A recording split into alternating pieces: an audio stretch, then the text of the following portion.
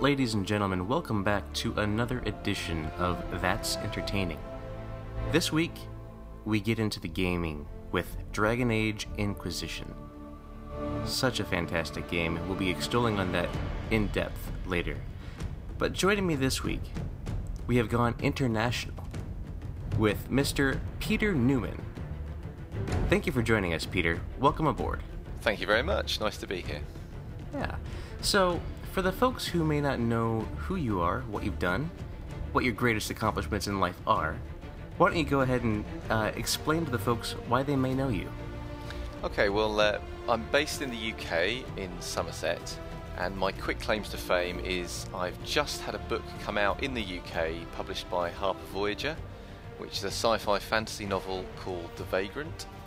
And the other claim to fame is that my wife, Emma Newman, who's also a writer, we co-write a podcast together, a Hugo-nominated podcast, in fact, called Tea and Jeopardy. And we're up for a Hugo this year, so for Best Fan Cast, so fingers crossed. So for those of us in the States, what is that? Well, the Hugo Awards are connected to Worldcon and have quite a big US following, actually. So they're one of the big science fiction awards and that you can get. There are lots of different categories of Hugo that you can get, ranging from novel to and then various different sizes of written fiction, so novellas. But also the award covers things like editors for long and short form. It also covers things like fanzines. So there are lots of different categories in Hugos that can be won. And the awards are always given out at a Worldcon. So last year it was in London. This year I think it's in Spokane. So it goes around all over the world, and is one of the most, I think, probably well-known genre awards that there is, really, and certainly one that probably has a lot of controversy and news and things that circulate around it. Aha.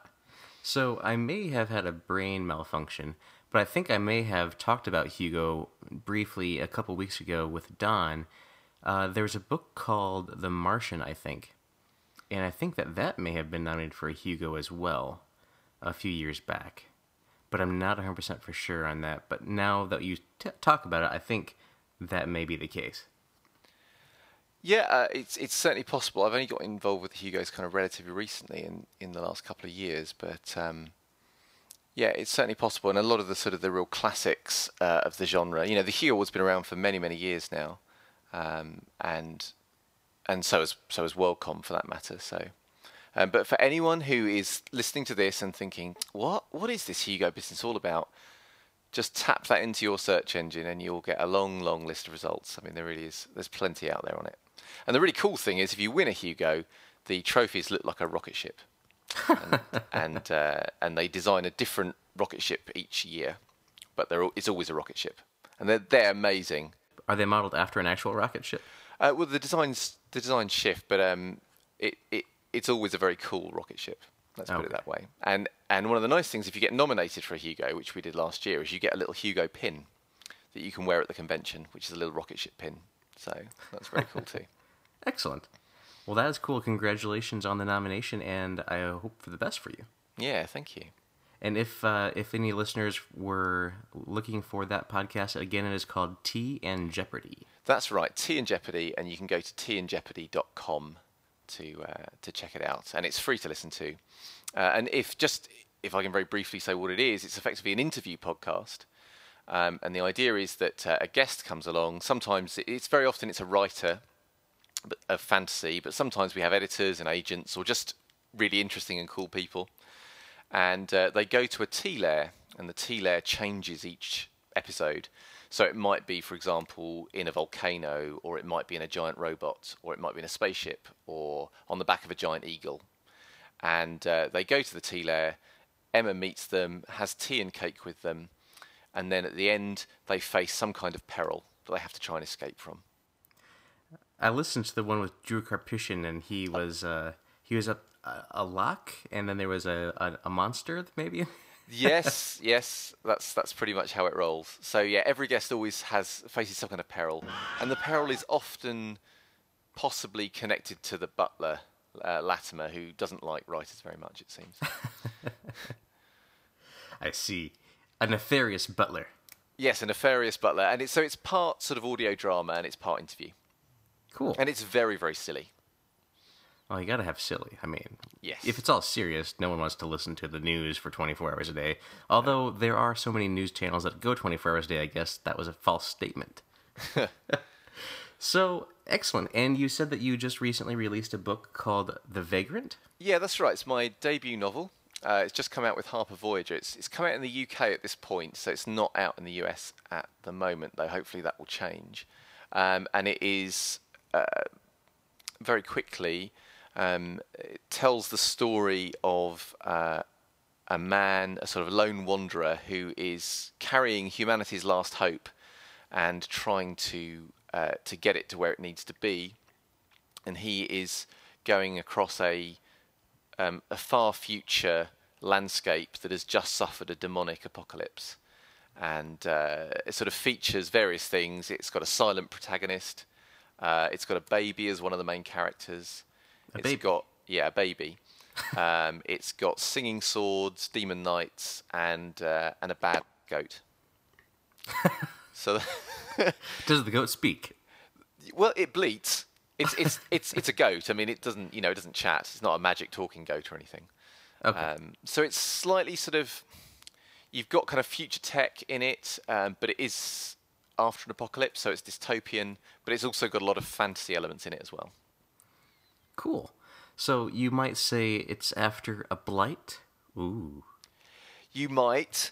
One of the things actually that was really, because obviously I wrote the book long before I played Dragon Age Inquisition, but in The Vagrant, there is a thing called the Breach, which is a place at which the demons came through. And of course, then everyone was talking about the Breach in Dragon Age, but, complete coincidence, I assure you.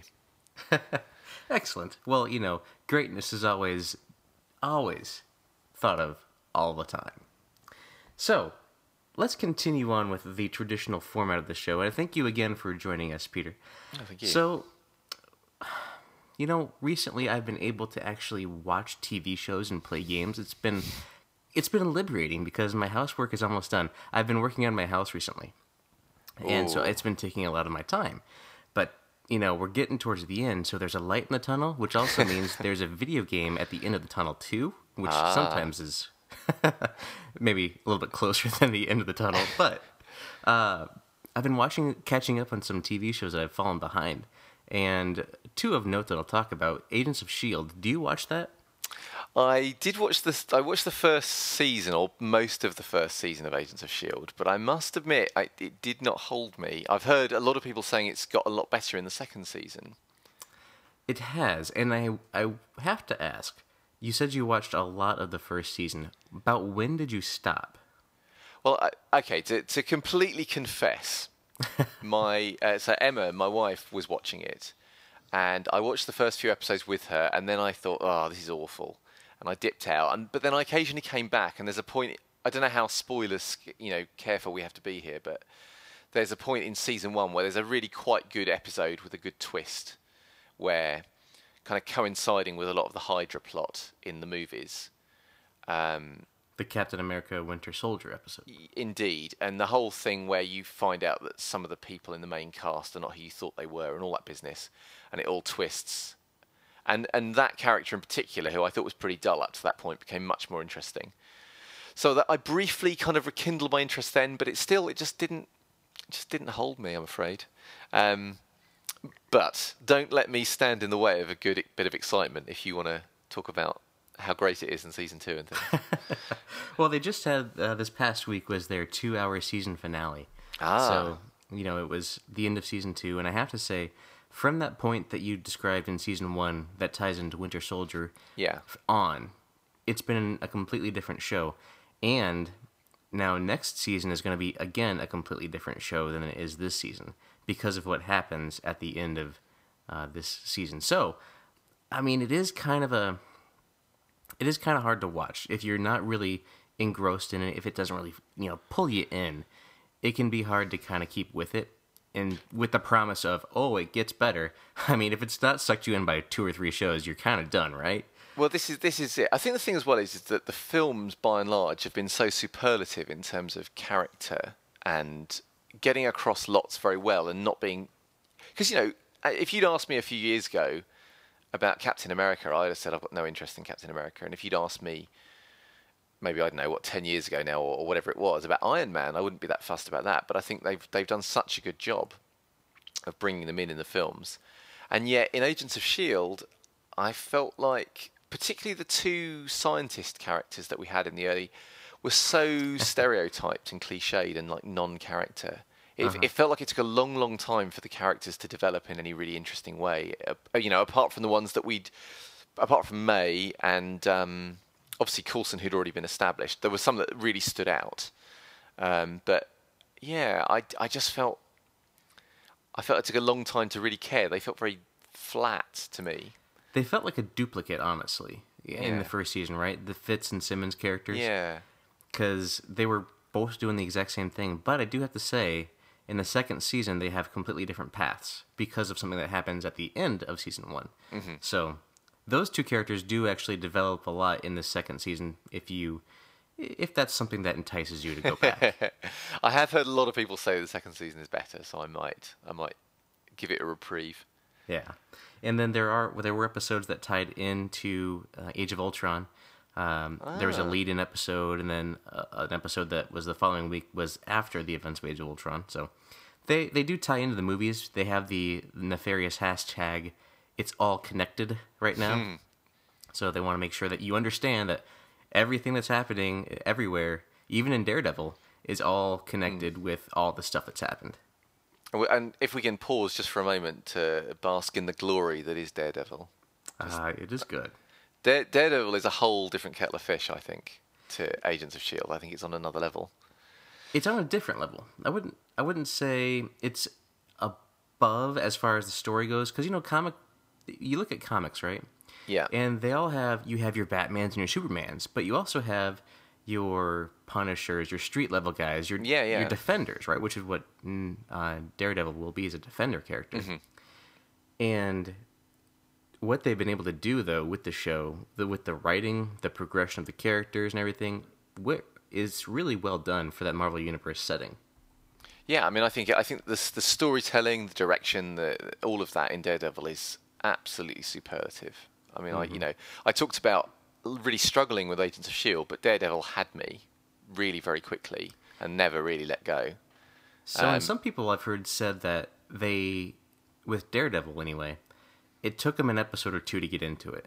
Mm-hmm. And you didn't find that. You were sucked right in? I think it was a few episodes in where it really took off. But in terms of just the quality of the direction and the storytelling, I felt was higher right from the word go. But I mean, pretty much immediately that Fisk comes on, it is just it just leaps into the stratosphere. I think their portrayal of Kingpin is just brilliant. It's just perfect. Yeah, and we talked about this last week on the Daredevil episode, but man, I mean, it is a good show, and I've actually kind of wanted to go back and watch some of it again. Mm-hmm. But I mean, I got other things I need to actually go through the first time on, that I can't really do that right now. But it is excellent. The writing, like you said, and the filmography, or the art direction. One of those two things. The way it's shot, it's really good. There was an episode which actually, as an episode, I didn't think was very strong. One of the really early ones, but at the end of the episode, there's a fight sequence. I think it's like quite an early episode. It might be 2 or 3, but it's a fight sequence anyway, where Daredevil basically fights a room full of guys, but it's like in a corridor, and you see it kind of going. The camera stays pretty fixed, and you see it kind of going in and out. And it is literally art. I mean, it's beautiful. It really is beautiful. Mm-hmm. And for that, for that alone, I gave that episode a free pass. Because I was a bit like, oh, this is not a very strong episode, and that happened. I thought, well, okay, can't argue with that. Mm-hmm. And I don't know if I mentioned this last week, and we'll move past Daredevil, I swear. But is something that you see that character do is figure things out. Mm-hmm. Detective work, almost. Like he's going through and putting the clues together, figuring things out. He's the first Marvel character, I think, that we really have seen that with. Except perhaps, Captain America, with him trying to put things together in the Avengers show. But That was just a really quick thing, but the whole plot thing through Daredevil, he's always figuring things out. He's always doing some sort of detective work, even though he's not a detective, to understand what's going on. I think as well the sense of his vulnerability. You know, I felt genuinely tense watching that show. Yeah, I did too at times, actually. And I think that's a real achievement, because although I love the other Marvel films, I generally don't feel too worried. You know, I'm pretty sure they're all going to be okay at the end of the day. And in Daredevil, I wasn't actually. I wasn't sure it was all going to be okay. Well, I mean, you have a vigilante hero. He's not got a suit of armor. He doesn't have super strength or anything. He's just, honestly, he's got enhanced senses. Yeah. But he's just a guy. So he can get stabbed, he can get shot. So yeah, he's not a superhero really, but it's a really compelling show. And I recommend, if you haven't watched it yet, dear listener, please go watch Daredevil. Yes. So, other than Agents of S.H.I.E.L.D., I've also caught up on The Flash. Now, another comic book TV show, obviously. Have you watched The Flash? I have watched, again, the first 4 episodes or so, something like that. And your thoughts? I think the guy who plays the Flash is great. And I like elements of it, but I know a lot of my friends love it, but I have to admit it's not completely won me over. Now, do you like Arrow? I haven't watched the Arrow, actually. Okay. I know they cross over as well, and they're connected in a kind of DC Universe connection way as well. Mm-hmm. And I'm wondering, so when you look at the Flash, he's obviously got superpowers. Mm-hmm. Arrow doesn't. He's just kind of like Daredevil, well-trained. So you may enjoy Arrow, possibly. Who knows? Yeah, I mean, I think the thing with the Flash, that there were some things that just bugged me with his powers. So, for example, I mean, I hate to be kind of super nitpicky, but I watched an episode, and he was up against someone who could duplicate themselves. Mm-hmm. And there was a scene where he got kind of overwhelmed by all these duplicates. And yet, you know, he's the Flash. I mean, he is the duplicates are all ordinary guys. And the Flash is so fast. There's a scene in it might even be the same episode, but it's in one of these episodes where he delivers a monologue at super speed while the character that he loves is effectively about to pour a coffee. I mean, he literally is like blurring around the room, pausing to deliver lines. He's moving so fast, she's not even finished pouring her drink by the time he's finished this quite long monologue. And yet, he can be grabbed by a guy who has normal... You know, the fact there are hundreds of them, it seems completely irrelevant. So, I don't know, my kind of... There felt like inconsistencies in the way they used his powers, and I think that kind of thing switched me off. Yeah. So I appreciate I am a super picky person, and there may be many of your listeners now who now hate me because they love The Flash, but there you go. But I think the guy who plays The Flash is very watchable. I mean, very good casting, obviously, with Grant Gustin, I think is the character name. But so you can kind of appreciate, possibly, is that he's learning in this is the first season, so he's learning how to be the Flash. He's learning to be faster and learning how to deal with his powers and really how to use them. You could argue that point, but I mean, I can see what you're saying. If for a show perspective, honestly, they're just doing it to build suspense, to kind of manufacture you to watch things and make a show. Because if he is the Flash and he's the fastest man alive, yeah, he should have no problem just like running circles around those guys and just tying them up or whatever. Yeah. But yeah, it is a good show though, just to watch and appreciate for a comic book TV show. We have so many to choose from now. Yeah. Which, you know, even years ago, like even 2 or 3 years ago, there was like nothing. No, Smallville. No, I quite liked Smallville. Yeah, I mean, that was the only one. Yeah, I didn't watch the later stuff of it, but I really enjoyed the early stuff, and you know, the way they used Lex Luthor as well was really good. It was kind of like Dawson's Creek or something along those lines meets superheroes, to me. A little bit. Which is kind of like how The Flash is too, honestly. There's a lot of young drama type things. Oh, I love you, or no, I love you. But I also think that's sort of a staple of the comics too. You know, a lot of the early stories, you know, say Spider-Man, for example, being a kind of young guy and it being about his love life or lack of it, and the complications thereof. So I think that is sort of part of the show. I'm quite excited about the new Supergirl TV show. Okay. Which I know is quite controversial for lots of reasons.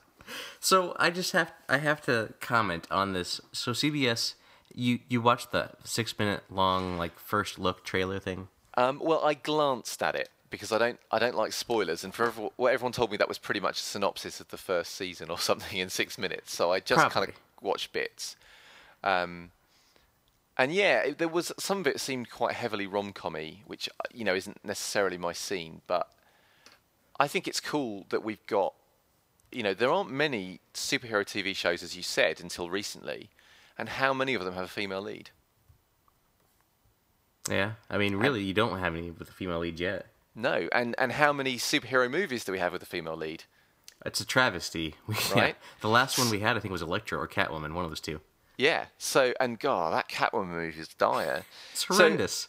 So the fact that we have what looks like a high production value series coming out with a female lead in it, and what looks like quite a few female prime characters as well, I'm excited. Actually, of course, Agent Carter, which I haven't seen because it's not out in the UK. That was good. What? That's ironic. I know, and isn't it? It's not just ironic. It's tragic because everyone tells me it's an amazing show, and I'm desperate to see it, but it hasn't come out here yet. That is a weird. How so? I don't know. People hate us. I don't know. Maybe it's punishment for something. If it is, I'm sorry. And please. How do you get Agents of S.H.I.E.L.D. but not Agent Carter? It's just to do with I guess who's selling what and who's. But basically, no one has bought it over here. What channel do they air Agents of S.H.I.E.L.D. on? That's a great question. I think there are probably thousands of people listening to this screaming like, you idiot. Of course it's on. Was it on Sky? It might have been on Sky. I'm not sure. But Agent Carter sadly has not made it here. But either when it does or when it comes out on DVD or Netflix gets it or whatever, then I will be totally watching that. Yeah, I have to think it's coming to Netflix soon because the first season was ended, a few weeks ago. So it should be soon. But that was good. That was a really well done show, actually. So that is, I think, the first female-led, Agent Carter is the first female-led show. And Supergirl is going to be the first DC female-led show. So I think that is a really cool thing. And the more of that, the better, really. I really want Supergirl to be good because I want it to be. I mean, you look at comic books, right? You have Spider-Gwen right now, which is really cool. You have Princess Leia, the Star Wars comic, that's a good comic book with a female lead. You have a lot of strong superhero characters that are female, like Wonder Woman or Black Widow. Yeah, that would have really compelling, really good stories.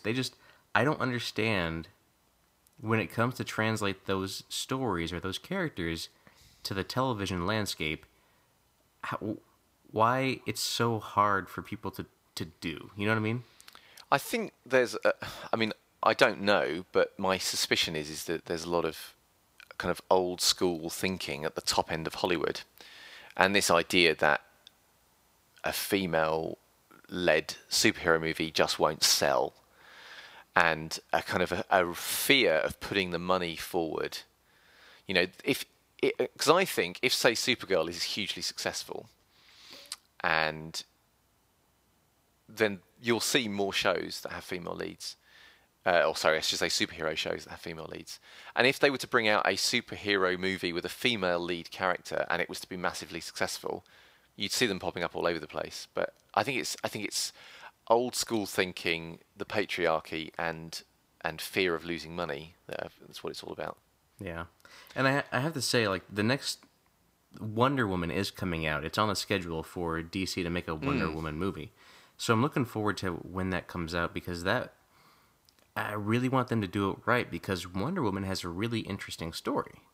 So with them having that option to tell a good story, they might. So the executives look at, unfortunately, Catwoman and Elektra as the last examples of female-led superhero movies and how poorly they did. It wasn't because it was a female superhero movie. It was because it was a horrible story and just horribly acting. But this comes down to the key problem that when you only have one or two examples, then so much weight is put upon them. And as you say, they're not judged on the merit of a movie, they're judged on the merit of being a female-led movie, and that's the problem. It's in the same way that, you know, Black Widow in the Avengers has the issue of being the only female. So she is kind of having to... She is judged much more harshly, whereas if there were... You know, one of the good things about the way things seem to be going is that there are going to be more women in future Avengers movies. So Captain that means Marvel and Scarlet Witch. Yeah, so that means that it's not one female character representing all of femaledom. It's going to be, you know, so therefore you can have variety, and you can. I think it'll make things better. But yes, we shall see. But yeah, I'm pleased from that point of view anyway that Supergirl is coming out. And the other thing that I'm kind of glad about in a way is that, see, I did you see Man of Steel? Yeah. See, now I didn't like Man of Steel very much. For lots of reasons that probably you may not want to get me to get into my Man of Steel rant, but I'll have you on the Man of Steel episode. if you haven't had it yet, that'd be great. But I think it was cool they were trying to do something different with Man of Steel, you know. But I also feel that for me personally, there is something quintessentially Superman that wasn't present in Man of Steel. As in, there wasn't a lot of saving people. At all. He didn't show a lot of concern for people, except for the very end when he, spoilers, is fighting Zod, but... Well, but does he even then? I mean, you know, when you consider spoilers here, people, at the end of the film, they've trashed the city. They've completely trashed the city. There is not one scene of Superman doing things like checking to see if people are okay, using his X-ray vision to scan the rubble for trapped people. You know, he doesn't rebuild anything. Saving buses. Yeah, there's nothing. He basically, obviously he fights off the enemy, but, you know, and the only other scene we get after that, I think, again, still in spoiler territory if you're checking in, folks, is that he trashes the satellite because he doesn't like being watched. You know? It's like, but now, it may be that was, you know, there just wasn't time in the final edit and they cut those scenes out, but one of the things that I liked about Superman was that he was a good guy. We've got a real plethora of heroes who are grey or have darker, edgier sides. Batman. You know, and that's cool. That's totally cool. But yeah, it made me sad, and I could easily this could segue into a kind of rant about the new DC movie. Which one, Suicide Squad or Batman v Superman? Batman v Superman. Because, as far as I can tell, they're kind of doing like a Dark Knight Returns. Which is an excellent storybook, but it's... Oh, it's phenomenal. But it doesn't present Superman in a good light either. But also, when Superman and Batman meet in that comic, it is based on a massive, long history. Exactly, yeah. They know each other. So they've earned that. When they start to have problems, it's earned, and we care. Whereas in this movie... they haven't earned anything. And I think one of the things that Marvel did brilliantly was giving the characters introductory movies, so that when we got to Avengers, we didn't have to have long origin stories, or, you know, that these characters were fleshed out and they felt established, and quite a few of them had already met. You know, people like Black Widow and Iron Man had already met in previous films. And obviously Nick Fury had met nearly all of them previously. So there was I think it meant with Avengers they could kind of get on and do the film. And my fear is that the Batman-Superman thing is that there is no history with these characters. There's nothing to really care about between them, you know. But that's just me. But my hopes are set very low for that film. Yeah, I was talking, like I said, with one of my friends at work, and we were talking about after the trailer came out. If you are optimistic about that movie, if you think it's going to be a good movie, you are a hopeless optimistic. Well, yeah, maybe so. Do you ever watch the How It Should Have Ended cartoons? Oh yeah, that's great. Because the How It Should Have Ended take on the trailers, because it came out obviously at the same time as the Star Wars trailer, was brilliant. If anyone's not seen that, it's well worth checking out. Because they did one about the trailer when it first came out, how the Batman v Superman trailer should have ended. That was brilliant. I haven't seen. I didn't know they did it for trailers now, so I guess I haven't seen this particular one that you're referencing. Then. Okay, yeah. So if you go to their site, they've got the how the Batman v Superman trailer should have ended, and they do their own take on it, and it's lovely.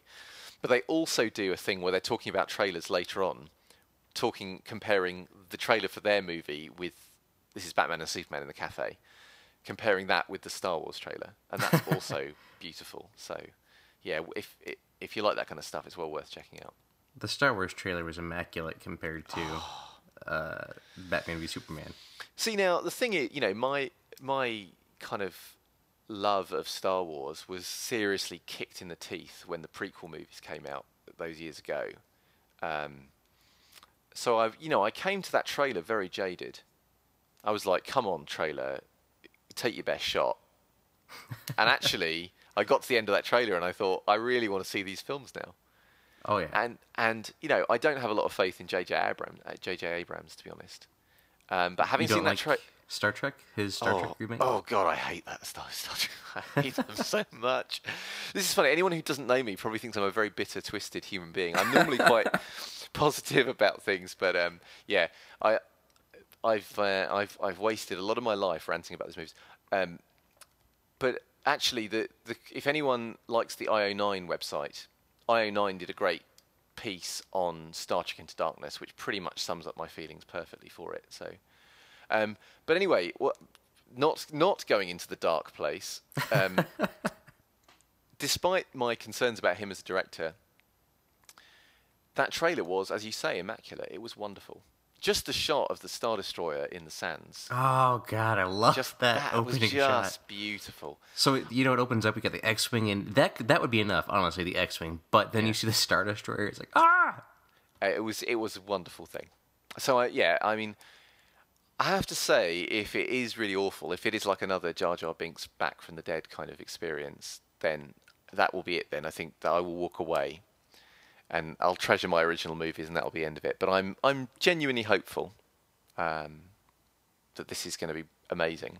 So I have to ask you a question then. As a Star Wars fan of the old movies, but you didn't like the prequels, I wonder, are you looking forward to Rogue One? Sorry, am I looking forward to Rogue One? The Star Wars movie that's coming out next year. I don't. The thing is, you see, I generally avoid stuff. Okay. You don't like as in trailers, and so I don't know much about it because, I wouldn't. And to be honest, I wouldn't normally watch the Star Wars trailer. But again, because I was jaded, I thought, well, I'll have a look because everyone was raving about it. I don't like to see too much of a film before I go in because a lot of trailers I feel like they overshow. Oh yeah, they do. Which a lot of people seem to love, but I don't. I like to kind of see the story as the director kind of intended in the right order. But so the quick answer is I don't know. But what is the premise for Rogue One? So the quick and dirty premise that they kind of gave at Celebration was Rogue One is the Saving Private Ryan type movie of how the rebels got the Death Star plans. Okay. Well, maybe. I mean, I can't say I'm super excited about it, but I'd be willing to give it a check out, I guess. The reason why I ask is because it's a prequel movie, technically. Ah, okay. See, now, it wasn't the fact that the prequels were prequels that was the problem for me. I actually think the story of Darth Vader's kind of rise and then fall is quite a beautiful one, actually. I'd be very interested in it. But it was just the way it was told. Oh, yeah. And it was the kind of the slaying of the mysticism. Once you started talking about midichlorians and things, I thought, oh, really? And things like Jar Jar Binks, for me, made a mockery of so much. Not just, I mean, I know that the character in himself was annoying, but because he was able to buffoon his way through a lot of the problems, he's in a war zone and he just sort of blunders about, accidentally shooting people and things. It means that this supposed threat isn't a threat. Mm-hmm. If this guy can bumble his way through a droid army, then why is anyone worried about this droid army? Whereas, I think of all the prequel movies, the third one was the best of all of them, I thought. I thought that had some genuinely good moments in it.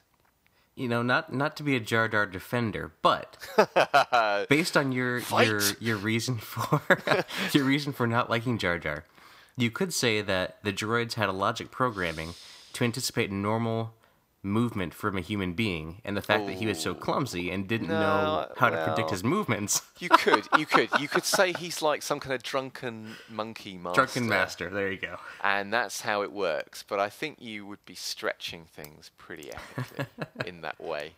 So did you avoid then the Clone Wars and the Rebels TV show? Are we talking about the animated stuff now? Yes. No, I watched some. I quite liked the Clone Wars stuff. I didn't see all of it. I saw bits of it, but I thought that was quite nicely done, actually. There's actually really good storytelling in both Clone Wars and Rebels, and depending on how far you've gotten in Rebel or in Clone Wars, it gets really good towards the end. Like season 2.5 or season 3 on is just there's some really, really, really good story arcs. There are some groaners. There is some Jar Jar, but they're really good stories. Yeah, I think they were actually much better. I haven't seen Rebels, but I've seen. Not lots, but I've seen quite a few Clone Wars episodes, and I was genuinely impressed by what I saw. And I liked the fact they had kind of a proper story arc and continuing stories and characters that came back and consequences of actions, and there was a lot to like, I thought, in that. And I thought the animation style was great too. Mm-hmm. Really polished animation once it gets like to season 3 or 4 and that's on Netflix too. So if you wanted to watch like the entire or any of the episodes, it's all on Netflix to watch, so pretty readily available if you haven't seen the Clone Wars. Yeah, I may well do that. It's one of those things that I'm a complete lover of the Avatar cartoons. The Last Airbender. Yeah, and also the second set, so Korra, The Legend of Korra as well. Mm-hmm. So as a family, we watched like an episode a night. We went through the Avatar 3 books. And it was just astonishingly wonderful.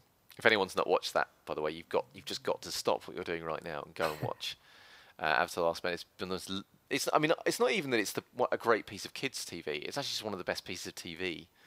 Full stop. It's wonderful. But yeah, because in the UK we're punished. We've only just been able to get hold of season 3 of Korra. Really? I know.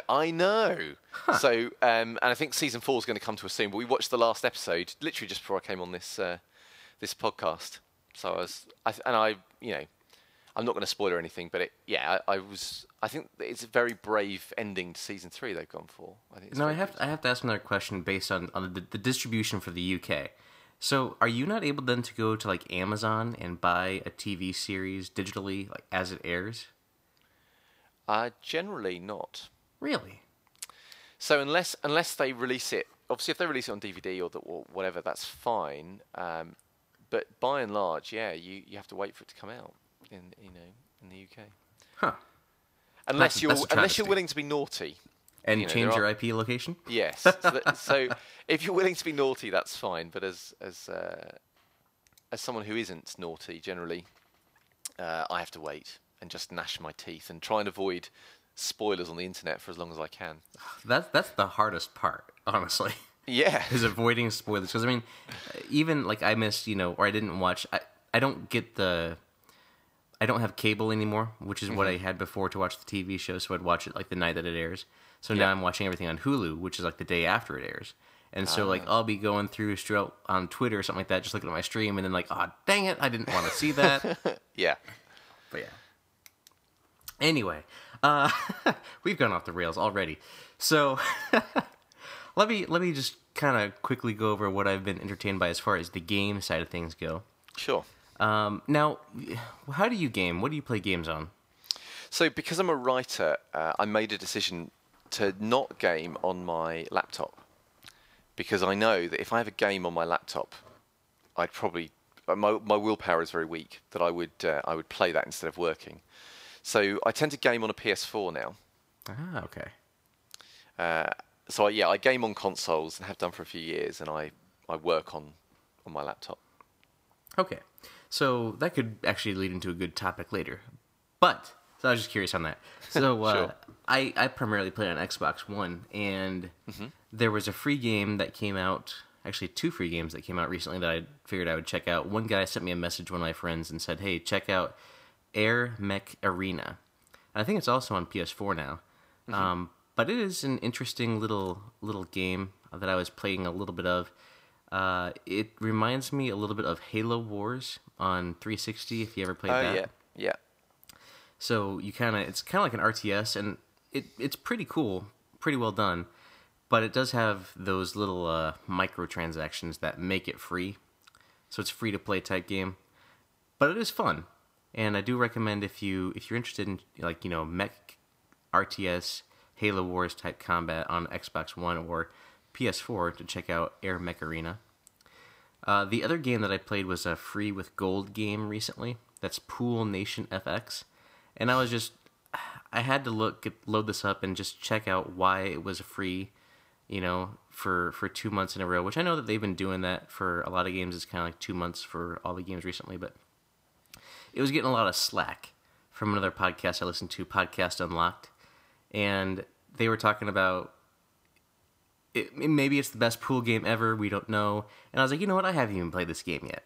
So I loaded it up and checked it out, and it's actually not a bad pool game if you like pool. There's a learning curve on how to play that would take you at least about 15 to 20 minutes to kind of understand how the mechanics work and everything. But then after that, if you like pool, I think you'll like the game. So, Pool Nation FX, free on Xbox One currently with games with gold. If you haven't loaded it up yet, and if you have it sitting on your hard drive, check it out. Just load it up and see what you think. If it's not your kind of game, it's not your kind of game, but hey, it's free. And then still been playing some Pinball FX when I have time. It's perfect because if I have like 5 or 10 minutes that I can throw up and do a pinball match, I've been loading up all the Star Wars tables and just playing through all those. They're so cool just to see all the different animations and hear the sound effects and all the dialogue from the movies and the TV shows.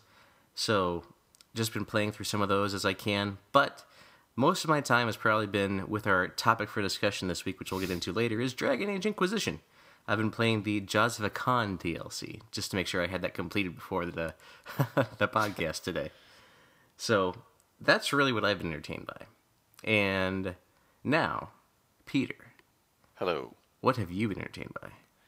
Well, we're talking on a gaming front. Games, TVs, movies. Well, so we finished Daredevil fairly recently on TV, and we were kind of casting about because we were watching an episode a night, and it was amazing. So, as I say, we've been watching Korra Season 3 has been our kind of TV family thing. Now, I have a question for you. Yeah. You've said the word family a couple times. Do you have children? Yeah, so I've got a son. And did he watch Daredevil with you? Oh no! Okay. No! I was just curious. He's literally just turned 8. I mean, okay. But he can watch. So we watch Avatar and things together. My wife and I, we watched Daredevil. So we were casting around for a non-family thing to watch, and people were recommending, because Spartacus has come onto Netflix. That's not a family. Which is not a family Definitely show. If anyone is not a family confused, show. not a family show. But it's got the same writer as Daredevil. Really? I did not know that. Interestingly, yeah. And I don't know if you've ever watched it. We're like one episode away from the season finale of season 1. So we've watched. I'm trying to think how many episodes are in season. We've watched, say, a dozen or so episodes now. I think there's 13 or so usually in the Showtime type. Yeah. So we've watched about 12 episodes in, and I've got to say, I went in with very low expectations. I didn't know who the writer was at the time, and I just thought this is going to be like just a kind of a flesh show, really, with a bit of violence in it. And it is that. I mean, there is a lot of naked flesh on display, male and female flesh. Gratuitous. I mean, and in a really unashamed, let's just enjoy really pretty bodies kind of way. And I salute that. But it's also really well acted, and it's also really good in terms of tension. I was surprised by how much I cared about the characters. And they do a lot of twists. It often surprises me, where I'm not sure which way it's going to go on an episode, and people I think who are going to survive don't, or people get injured, or and it's just brilliantly told. So it's interesting because they've obviously got a limited budget. There's some but they've sort of made it a feature, if that makes sense. You know, so when there's a fight or there's gore, it's almost cartoon-like in the way that you get these kind of gouts of blood, and it kind of goes into slow-mo and the way it works. But it's actually really well done. Well, so 300 was a big influence on that TV show, I believe, too. Yes, I can see that. But no, I was really impressed. Spartacus, as I say, I thought it was going to be pretty awful, but maybe a bit of eye candy. But actually, it is eye candy. I mean, the number of beautiful bodies in that show, my goodness. But it's also very well acted, a lot of fun. It's not deep. It's not going to kind of ask you deep philosophical questions or make you consider your own life. But it is very good entertainment. And actually one of the other things that's cool is the language, as in the way the characters speak. Apologies. You all right? Well, in the TV show, they go apologies a lot. That what the yes, the owner of the Dominus guy, is that his name? Yes, and yeah, the kind of so. It doesn't feel like they're speaking, I don't know, some kind of ye olde fashioned language, but it is noticeably different, so it stands out. It's got a nice feel to it. I'm trying to think if it's based on the rhythms of Latin. I'm sure I've heard something along those lines. The other thing is the swearing, which I won't repeat here, but the swearing is magnificent. I mean, as in, it's really beautifully used. But yeah, if you don't like swearing and you don't like gratuitous sex and violence, don't watch it. You'll hate it. But if you quite like those things, and you like really good storytelling, then it's great. So that has entertained me. On a gaming front, very quickly, Dragon Age Inquisition was the last kind of major game that I played. And I haven't played the DLC yet, so I'm looking forward to chatting to you about that a bit later. I've actually just started my second playthrough of Dragon Age as well. So good. So we can talk about that shortly. There's a few games that have come out free on the PlayStation Network. So I played Transistor, I really enjoyed for the. I'm trying to think of a quick way to describe it, but the thing that's great about it is it's massively customizable. So your character, you're in this kind of weird futuristic world, and you're trying to find out what's happened to your character and what's going on, and the story very slowly unfolds. And you have this mysterious kind of automated enemy that pop up and try and kill you. And you have the Transistor, which is this kind of super weapon. And it basically allows you to... So you can fight in normal time, which is generally really bad for you and gets you killed. But then you can effectively freeze time and plan out your moves. And you have a limited number of effectively like action points you can spend. And you then carry out those moves in super fast time. And then you have to wait for your bar to charge up. And while you're waiting for your bar, you run around in real time trying not to die. And then when it's charged up, you can plot your moves. But there's a massive, massive number of combinations you can set up for different moves and things. It's really, really intricate. So that was cool. A game called Race the Sun, I think it's called, which is a very simple game. Basically, you're like a little Wipeout style ship. You are flying towards the sun, and your ship is powered by solar energy. And as the sun sets, if the sun sets, you die. And there are icons you can find that will basically give you a bit more time and raise the sun in the sky a bit. And if you pass through shadows, you slow down. And it's just one of these games that plays extremely fast. You die about every 30 seconds, or you do if you're me, because I'm not very good at it. And it's just very slick. It's a lot of fun. And the idea is it's very old school. You just got to amass lots of points. It's very simple, but kind of compulsive as well. And that's probably the main things. And the only other thing I'd mention that hit PlayStation Network that I played were two things, actually. One is Abe's Odyssey. They've given it a remake and brought it out on PSN. I don't know if you ever played The Oddworld, Abe's Odyssey, back in the day. Long time ago, yeah.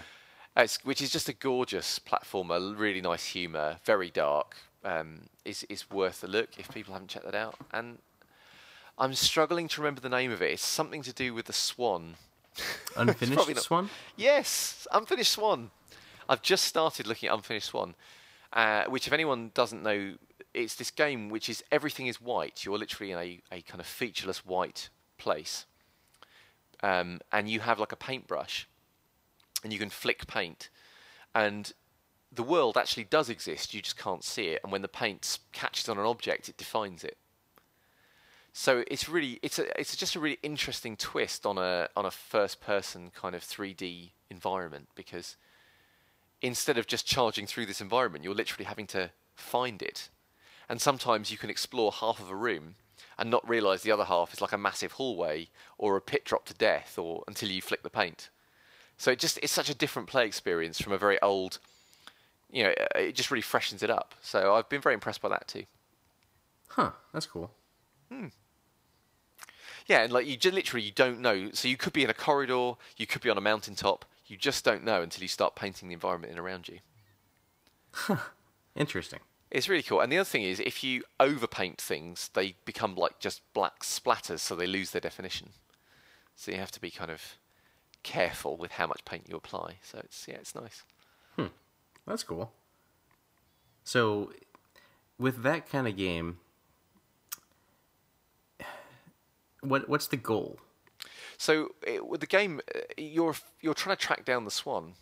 There seems to be a lot of games lately that are quite sort of tragic in their opening, in terms of the real world. I'm thinking about things like Child of Light, but lots of others that have come out. And in this one, I'm trying to remember exactly, but essentially you're like a little boy and your mother has all these paintings that she used to do, and she's now gone and you're alone. She's I'm not sure if she's dead or I can't remember, but it's really sad. And then one day the boy kind of effectively wakes up in the world of her painting, and the swan, which is her favourite painting, is like alive in this world, and you're trying to find it. So the goal is you're always trying to follow the swan, and occasionally you'll find its footprints and track it. I take it that was the painting that she was working on when she died? No, I think it was her favourite painting, but I think she never finished it. So, yeah. And all of the things that because in the opening sequence you see like this wall with all her paintings, and all of those things appear in the world. You find them as you're going around, as objects or as characters. So, very cool. So you've been playing some games, watching some TV shows, seen any interesting movies? Well, the last film that I watched was Age of Ultron. Good movie. It was a good movie. I've only seen it once. I want to see it a second time just to kind of pick up on some plot points that I think I may have not really fully grabbed onto the first time. I've heard a lot of people say that it is better on a second viewing. That's what I've heard. I have to say, I enjoyed the film, and I think things like the party scene was superlative. Oh, that was really good. And generally speaking, the amount of charm in that show, like in that film, the number of charming people. It's almost like if you get any more of them, there will actually be some kind of implosion of charm, and the world will be sucked into this kind of gaping hole. But they are just incredibly likable, and it is brilliant. Having said all of that, I didn't feel it was as good as the first one. Yeah, and so we've discussed this on the podcast already with Age of Ultron, and I actually ranked it above the first one, but below Guardians of the Galaxy. That's interesting. See, now I've not seen Guardians of the Galaxy yet. Really? I know. That's nothing to do with the UK. That's just to do with me being useless. It's not out over there yet. Can you imagine that? That would be really harsh, wouldn't it? But after watching Age of Ultron, I went back and watched Winter Soldier. That is amazing. And the Winter Soldier is, which I already loved, but it made me really appreciate what an incredibly tight film that is. There's not a wastage scene in it. It's, it is brilliant. And I thought Age of Ultron was very good. It had lots of good bits, but it felt, I don't know, like I came out of Avengers 1 pretty much punching the air and cheering. Mm-hmm. And Winter Soldier, I came out of, again, just in awe of it. I thought it was a wonderful film. And yeah, Age of Ultron, I came out and I thought, yeah, it was good. But I felt slightly critical of it as well, which I haven't done with many of the Marvel films, to be honest. I think they've been absolutely phenomenal. It's like, I can imagine someone listening going, he doesn't like Age of Ultron that much as well? He doesn't like Superman, he doesn't like Age of Ultron. What does he like? Yeah, exactly. What's wrong with this guy? But I really like Winter Soldier, though, if anyone's wondering. And the first Avengers movie, I loved that. Yeah. Winter Soldier was my top, and then Guardians, and then Age of Ultron, then Avengers. Interesting. Well, I'll come back to you once I've checked out Guardians of the Galaxy. Guardians is good. I mean, don't go in there with like super hyped everybody or No. Nathan says it was the best movie ever. No, don't do that. Go in there with measured expectations because that's one of the things that will kill a movie if you've heard it's so good from different people, but your humor type or what you're expecting from a movie may be completely different. Because I mean, honestly, I went into it with measured or lower expectations, so that's probably one of the reasons why I like it so much better now is because I didn't have the big expectation going in. Yeah. So, but yeah, I definitely say you should check out Guardians of the Galaxy because I'm pretty sure that's in the UK. Yes, no, it really is, and it's actually not even that expensive now, so I should get onto that. All right, well, what do you say we move on to a topic for this week? Let's do it. Now, I got a couple here. So the first one I wanted to ask, and I know we're getting close to the hour mark, but season passes. Now you're a gamer, and what's your feeling on season passes? First off, I've got mixed feelings about season passes in a way. What I like about them is, generally speaking, you're getting a cheaper deal than if you get all the individual DLC. So I like that, and I quite like the idea that it's all going to kind of roll in, that kind of the anticipation that I've got it set up and it's going to come in. So from that point of view, I like it. But it kind of annoys me if I get a season pass and then there's other DLC that's not included in the season pass. I feel like my season pass should cover everything. And the other thing, it's always this kind of thing with DLC, so you've mentioned Dragon Age Inquisition DLC, and they've also released some free DLC as well, recently as well, for the game. I don't begrudge them that because I feel there is so much content in the main game that I'm quite happy about that. But some games where I feel like the DLC really should be part of the main game, particularly if it's fixing problems or if the main game feels short. It kind of annoys me that I've paid full whack for a game and then I'm having to pay for the extra, if that makes sense. Right. But yeah, going back to season passes, I guess that's what I have mixed feelings about them. I think if they include everything, and I think if they're say Borderlands, for example, I think did very good DLC, and that included everything, I believe, in season pass. Yeah, and I always felt like when I got the next bit of Borderlands DLC, like I was really getting something interesting and fun that I could kind of sink my teeth into, and that they did interesting things with the formula in the DLC as well. So I was very happy with that. My son's playing Lego Batman 3 at the moment, and there was a season pass for that, which was okay. I mean, you got you got characters and you got a level each time, but at the speed at which you can tear through that, and these characters often are, whilst it's really cool to have those characters, they normally don't bring any new abilities to the table that you didn't already have 7 versions of already.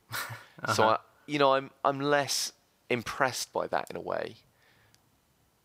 Maybe whereas with the Borderlands stuff, I felt like you were getting hours and hours of extra content. Whereas with some stuff, I mean, if you can play through the DLC content in an hour, then I start to take issue with it. I mean, obviously a lot of this DLC stuff is quite cheap now, but still. So how many season passes would you say that you've purchased so far? Oh, not many. So again, with the Borderlands stuff we did, with Batman we did, I'm sure there was for another game that we did. But no, I'm normally quite stingy or careful with season pass stuff. Now, so that being the case, have you ever purchased, because I know on Xbox One and PS4 is probably the same, is that you can pre-order a game, and you can pre-order a game with the season pass. Yeah. So, have you ever done that? Have you ever bought a season pass for a game before you've actually played the game? No, I've never done that. Although I have done stuff where I've got a version of the game that has DLC bundled in with it. Like a limited edition that has XYZ DLC. Yes. Although I have my own issues with that as well. As in, when you're particularly when you have things where you have DLC that's tied to specific consoles or versions, so it's like, well, if you get it on the Xbox you get this character, and if you get it on the PlayStation you get that character. Like with Soul Calibur type thing. So yes, exactly like that. You get Yoda on one, or you get Darth Vader Master Chief on another. Yeah, Darth Vader on another. Yep. Yeah, exactly that. Because it's like, well, what if I wanted Darth Vader on my console? Yeah. So there's that, but also the whole thing where when a game comes out, I don't know. I like the idea that I get the game and I play the game. I don't like feeling like I've got to spend extra money to get the proper experience of the game. The full experience. Because I mean, it used to be, and I saw this on Facebook recently, where someone posted a picture of the way games used to be, and they put a picture of like an extra value meal from McDonald's. They had the burger, the fries, the drink, and everything there. And now it's like you have the bun and meat as the game, then you have lettuce, and then you have onion and condiments as DLC, and then you get the season pass and it has the drink and the fries. Yeah. And I mean, that's the way. It's a pretty apt comparison, because that's really the way it used to be with games. You look back at, like, let's say, Knights of the Old Republic. Oh, there was a game. That was an excellent game. It was completed when it was released. There wasn't any of this DLC stuff with Knights of the Old Republic. But now you have a game like, let's say, what's a good example of this? Arkham Origin or Arkham Knight coming out. Yes. Okay. So, the season pass for that is $40. So if you're just buying the game and the season pass, you're paying $100 for this game. But you have that, and it gives you a new character to play as. It gives you new missions for that character to play as. So it's more story content for a different character, which you could argue it's not Batman's story, so it's not included in the main game. But at the same time, you look at a game that is complete, that comes out, or that came out before the whole DLC season pass race started. You had the same kind of content that you could play. So you had a separate character. Like, let's say, have you ever played Halo 2? No, I haven't. I've played Halo 3. Okay. Well, in Halo 2, you play as an Arbiter, and you play as Master Chief. So you play as two different characters. Mm-hmm. So let's say Halo 2 comes out, and you just get the Master Chief side of the game, and you don't get the Arbiter levels, which honestly might not be a bad thing. But then it adds, with the Season Pass, you get to play as the Arbiter and get the complete story, or the other perspective of the story. That wouldn't be right? I wouldn't think. Because you're buying, not necessarily playing as a character, but you're buying the experience, playing the story. And I mean, as a creator, as a person who writes a book, you don't say, here's the preview. Now here's the first 2 chapters. Buy a season pass, you get the next couple chapters and the epilogue. Yeah, no, I agree with that. I mean, I suppose you sometimes get that someone will release a book, and then later on they might release a short story that is kind of filling in a gap in the book, or is set just before, or bridges books 1 and 2, that kind of thing. I suppose is the closest you get to that. But fundamentally, the book would be complete as a story on its own, and you shouldn't need anything else. I guess for me, though, it all comes down to value. So if I've got a game that I've played and I've loved, and it was complete and it felt really good, and then they bring out some DLC that allows me to go back to that game and enjoy it some more, then I'm happy to do that. Like Dragon Age. Because I think that's an excellent game, and it gives you huge amounts to do. There's huge amounts of playtime in there. So yeah, the idea of having some extra content is great. But if I feel the game is short and I've paid a lot of money for it, and then I've got to pay more money. And the other thing as well that I sometimes find with these things is that they will... And Dragon Age actually is an example of this, where you can get the version which gives you some special kit. I don't know if you have this. A lot of games where if you buy it ahead of time or pre-order or whatever, they'll give you a fancy rocket launcher or A a limited cool suit of edition armor. or day one edition, something like that. But the only thing for me about that is it then invalidates most of your early game experience, because if you've got effectively the best early level kit you can have, then there's no point in looking and finding stuff in the early parts of the game because you've already got it. Mm-hmm. Whereas if you don't have, in some ways it actually makes the early part of the game less exciting. Because, yeah, you can stomp around in your cool looking armor, but then when you find that first armor, it's not as good as what you've already got. And then you find the second suit of armor. You know what I mean? So it's exactly. So yeah, I'm not so much a fan of that kind of thing, but I like anything that adds content. So, for example, in Dragon Age Origins, they had some DLC that introduced a new character. Shale. Yeah, and with Shale, there was an extra plot line, but also dialogue with all of the characters. That must have a huge amount of work to do. Wasn't essential, but I thought was quite a nice addition, particularly if you were doing a second playthrough. Mm-hmm. Dragon Age 2, they had a similar person. They had like a prince, an archer guy. Was if you bought the game or pre-ordered the game, you got this signature edition that came with this other character. Ah, yeah, no, I didn't get that edition. Did you? I did, and I don't even know if I liked the character or not. Well, that's what I was going to... Because I thought Shale was quite an interesting character. Shale was cool, and Shale was always in my party, I think, for the most part. Yeah. I mean, I really enjoyed... And I enjoyed kind of you learning more about Shale as it went along. And they felt very different to everyone else. Yeah, I don't know about the Dragon Age 2 one. So how would you feel... So, Knights of the Old Republic again. You go into Knights of the Republic, and if you pre-order it, you get HK-47. But if you don't pre-order it, you don't get HK-47. Yeah, that would annoy me.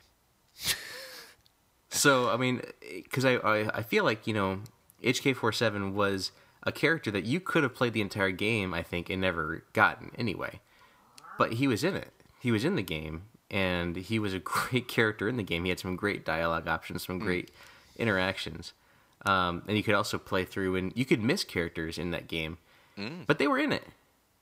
Whereas now, if there is any sort of missable character, you would pay for them to download them. Like $5 for this character, or $20 for this DLC, and you get 5 other characters.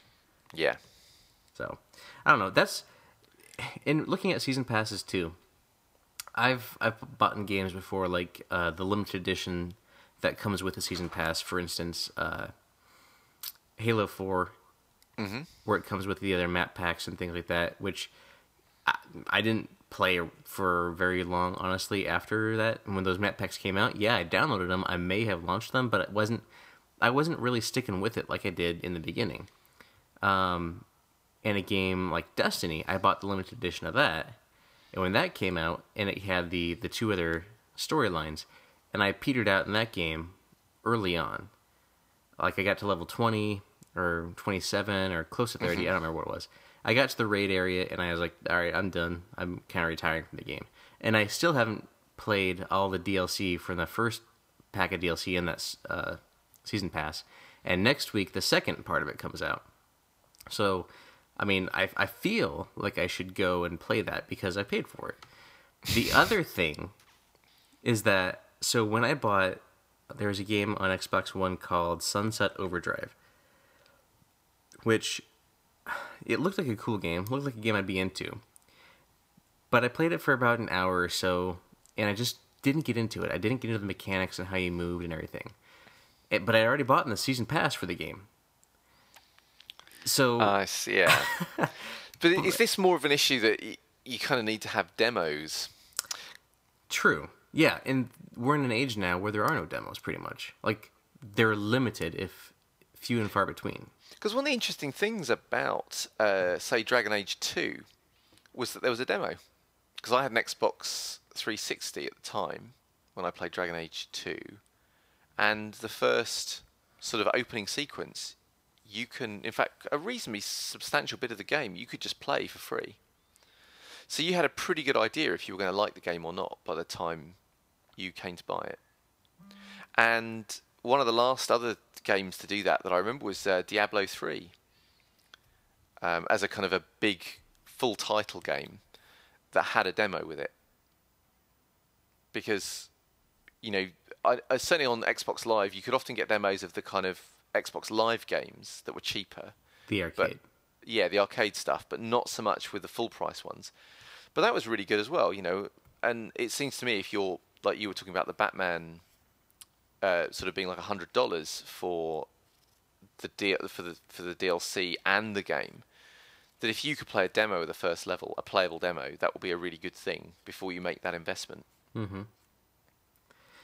Yeah, I mean, I've played the other Batman games, so I figure I know what I'm getting into. But still, with Sunset Overdrive, I wish I would have played something to realize that I'm not going to like these mechanics. It's just because the way it is like it's built that you have to always be moving. You have to grind around on wires and jump around on stuff, which is fine. But I'm more of a slow-paced kind of player. Like, I love Dragon Age because I explore. I look around. Yeah. I kind of just take things in. Mm-hmm. And I spend 110 hours on a playthrough. Whereas you look at Sunset Overdrive, it's built to be quick and move around, get you from place to place. And if you're on the ground, walking around, you don't get the abilities that you need, really, to complete the game, that you would if you're grinding on wires and stuff. And I know I need to go back and play it, and people say once you get like 2 hours in, it's really good. But I'm like, you know, it really didn't sink me in after that first couple hours, or that first hour. Here's the thing: if I'm paying lots of money to play a game, and in the same way that if I'm going to, you know, watch a film or a TV show or something, if I've got to watch 6 episodes of a show or play 6 hours of a game before I can enjoy it, something is wrong with that. That is not a right experience, you know. Because to me, that's just bad design. Yeah, it just doesn't suck you in, you know. And if it doesn't, if your initial gut reaction isn't "I want to play more," then it's not for you, right? Unless it's a game that takes a little bit it's a slow burn, they say. But even then, I don't even know if I would want that. I mean, honestly, you could look at a game like Dragon Age Inquisition, again, because we're being heavy on Dragon Age books because that's our topic for this week. Yeah. But you look at that game, and honestly, you could say that it is a little slow to start. That it really doesn't start until you get your Skyhold area. So are we now into Dragon Age? Can we talk about Dragon Age Inquisition at this point? Is that fair? Are we into that? I think this is a good point for us to go into Dragon Age Inquisition. I think we should. Yeah. So otherwise, we're going to need a second show to talk about it. Exactly. It's interesting you say that because I've literally today just played through the opening section. So I've just hit Skyhold. Not Skyhold. I've just hit what's the first place called that you go to? Haven. Hang on a second as well. Spoilers, possibly, people, if you haven't played the game. At this point, let's go ahead and say that we're going to go ahead and get into our entertaining thoughts for this week with Dragon Age Inquisition. And, yes, full of spoilers.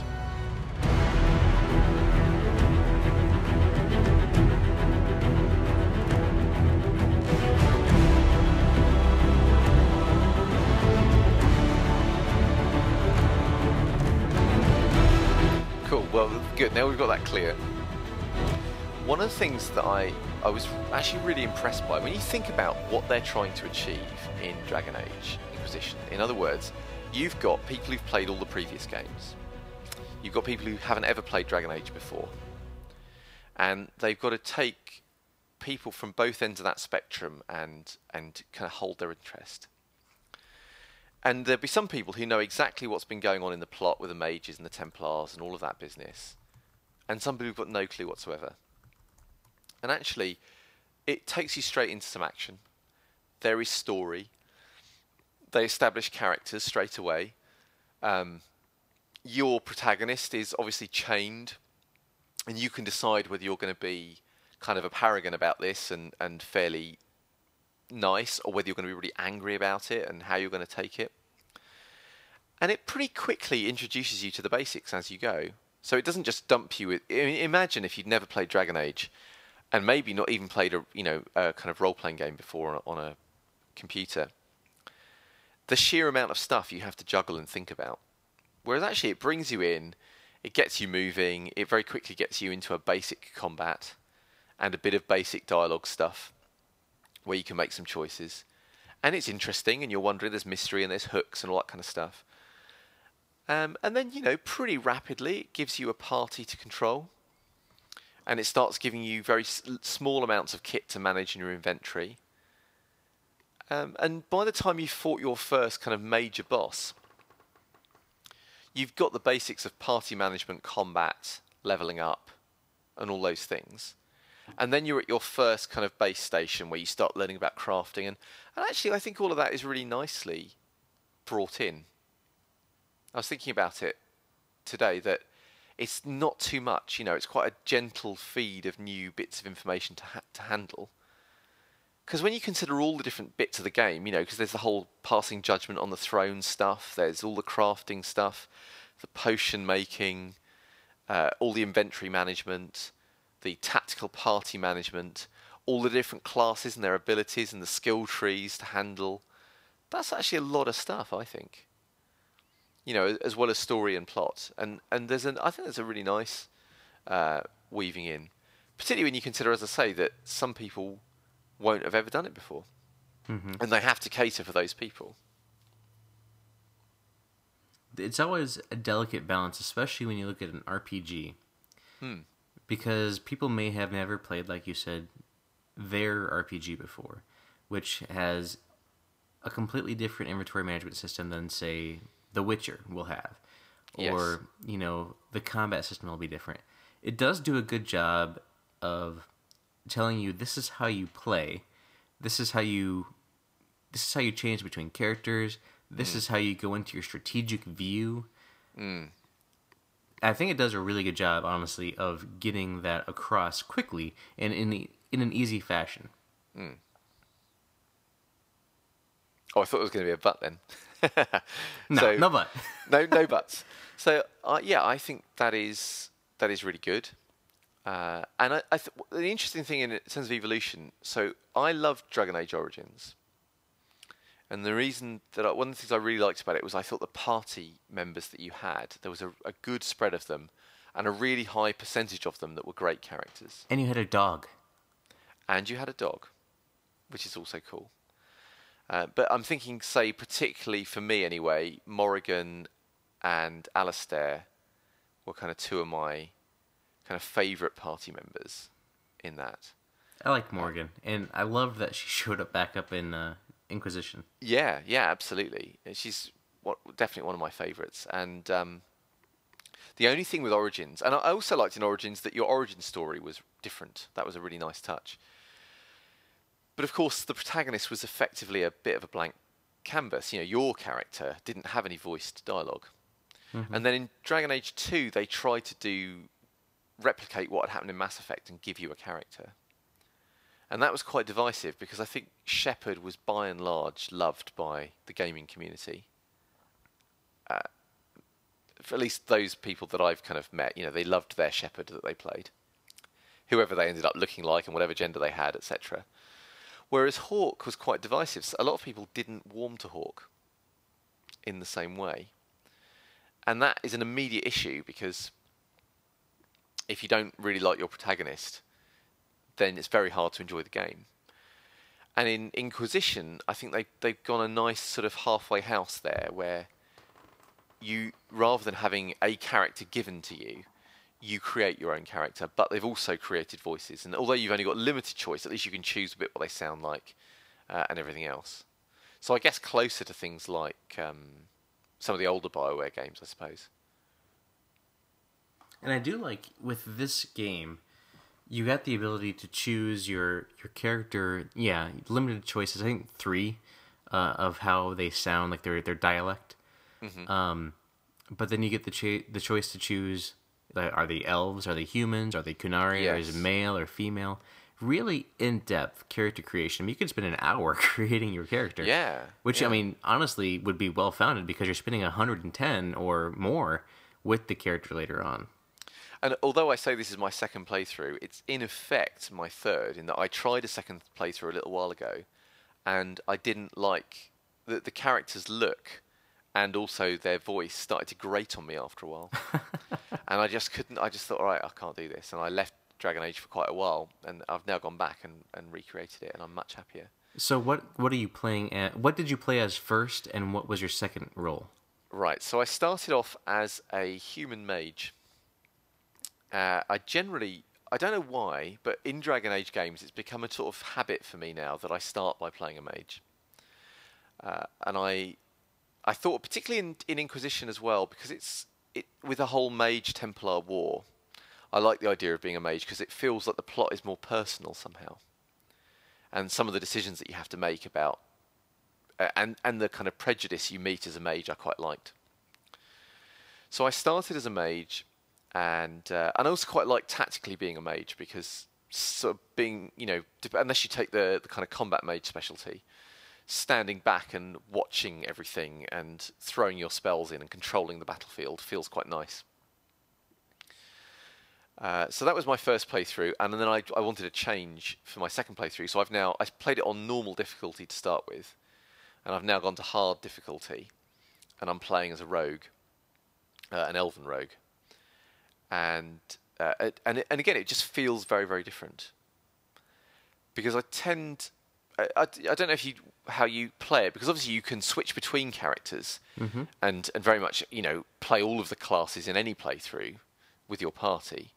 But what I tend to do is I'll tactically manage from the tactical map, but I'll tend to be myself when I'm doing all the 3D interactive stuff, if that makes sense. So I'll often be like battling as me for a bit, and then if things are getting a bit complicated, I'll pull out to tactical, assign all the stuff, then go back in and play a little bit and kind of play that way.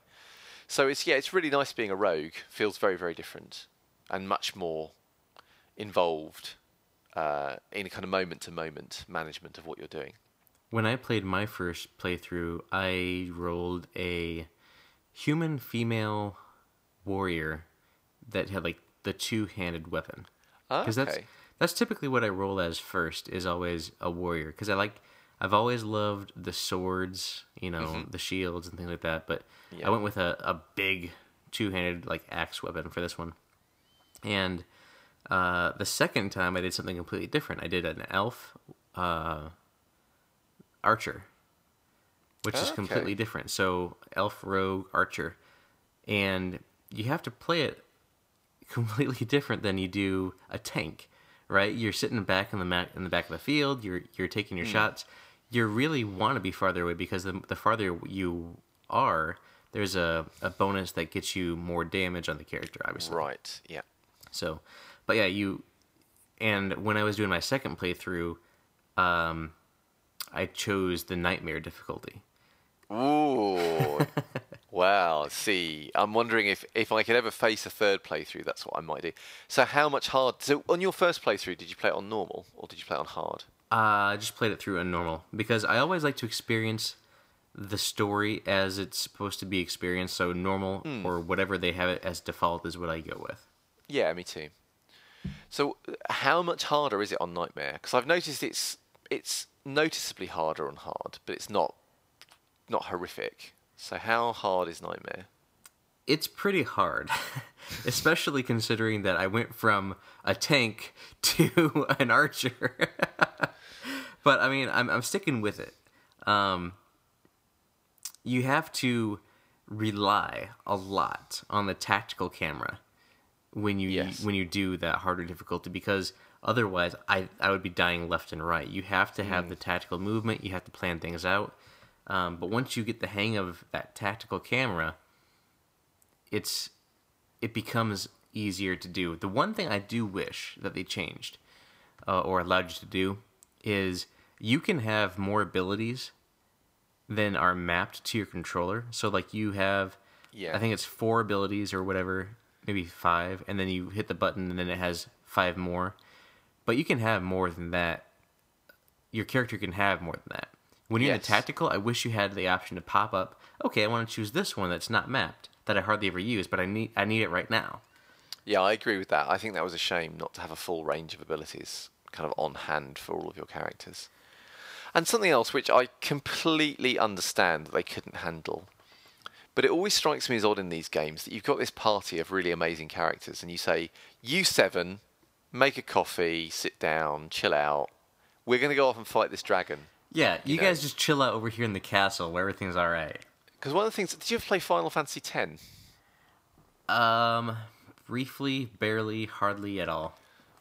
All right, so one of the things that I liked about Final Fantasy X was that you have your 3 members of the party who are fighting, but you can swap in other party members at any point. So although you can only have 3 at once, you have access to all of your party. So if one of your party is injured, you can swap out one to bring in your healer. They can heal them and then jump out again, and then another fighter can jump in. Well, that makes sense. That's good. So that was really, and also I could be wrong on this. Final Fantasy X players might be like throwing things at me because I've played it years ago. Because I've played different games that have had that with different variants. So sometimes if someone dies, then that slot, if you like, is gone. But I have a feeling in 10 actually it wasn't. If someone died, you could just replace another party member. So if you're in a really epic, serious fight, your party can get knocked down one by one, but you can keep kind of bringing them in. Mm-hmm. So, yeah, which I really liked. So yeah, I do wonder about that sometimes, particularly with the big fights. I can understand if you just say, "Oh, we're going to pop off down to the village. We'll just take 3 of us." But right, when you're fighting the epic grand dragon that can like lay waste to armies, why is everyone not there? Yeah, and I think correct me if I'm wrong, but in Dragon Age Origins, there was a part at the very end where everybody in your team was at this final mission, and you had to choose who you wanted with your character and who the other team was, and you at one point had to go play with the other team. Yes, there was, and yeah, there was. That was, and I always find it interesting in role-playing games where they do that kind of thing, particularly in games where if you haven't leveled the characters up individually, they're not the same levels. Or they have horrible weapons and horrible armor. Yes. Because invariably, there's going to be a character that you don't jive with, that you don't really like. That once you get them, they just stay in the castle. Yeah. I know, like in this game, I try to use all the different characters, and the thing that makes you use them obviously is their character missions, which were really well done in this game. Yes, agreed. But I loved always having Sarah in the party. She's always just crazy with the knives, but I never had Cole in my first playthrough because you can't have 2 rogues, right? No. And especially if your characters are rogue, then you're pretty much it, because you need the tanks to take the attention away from you. Yes. So, but there's always going to be those characters that you don't get to play a lot of time with, or that if you do have them, but don't have them with you all the time, there's interactions because you'll have one character but not another, and those 2 characters can have a relationship and be talking about it like in the background, which I love. Yeah, I mean, I think that kind of thing is absolutely gorgeous in Inquisition.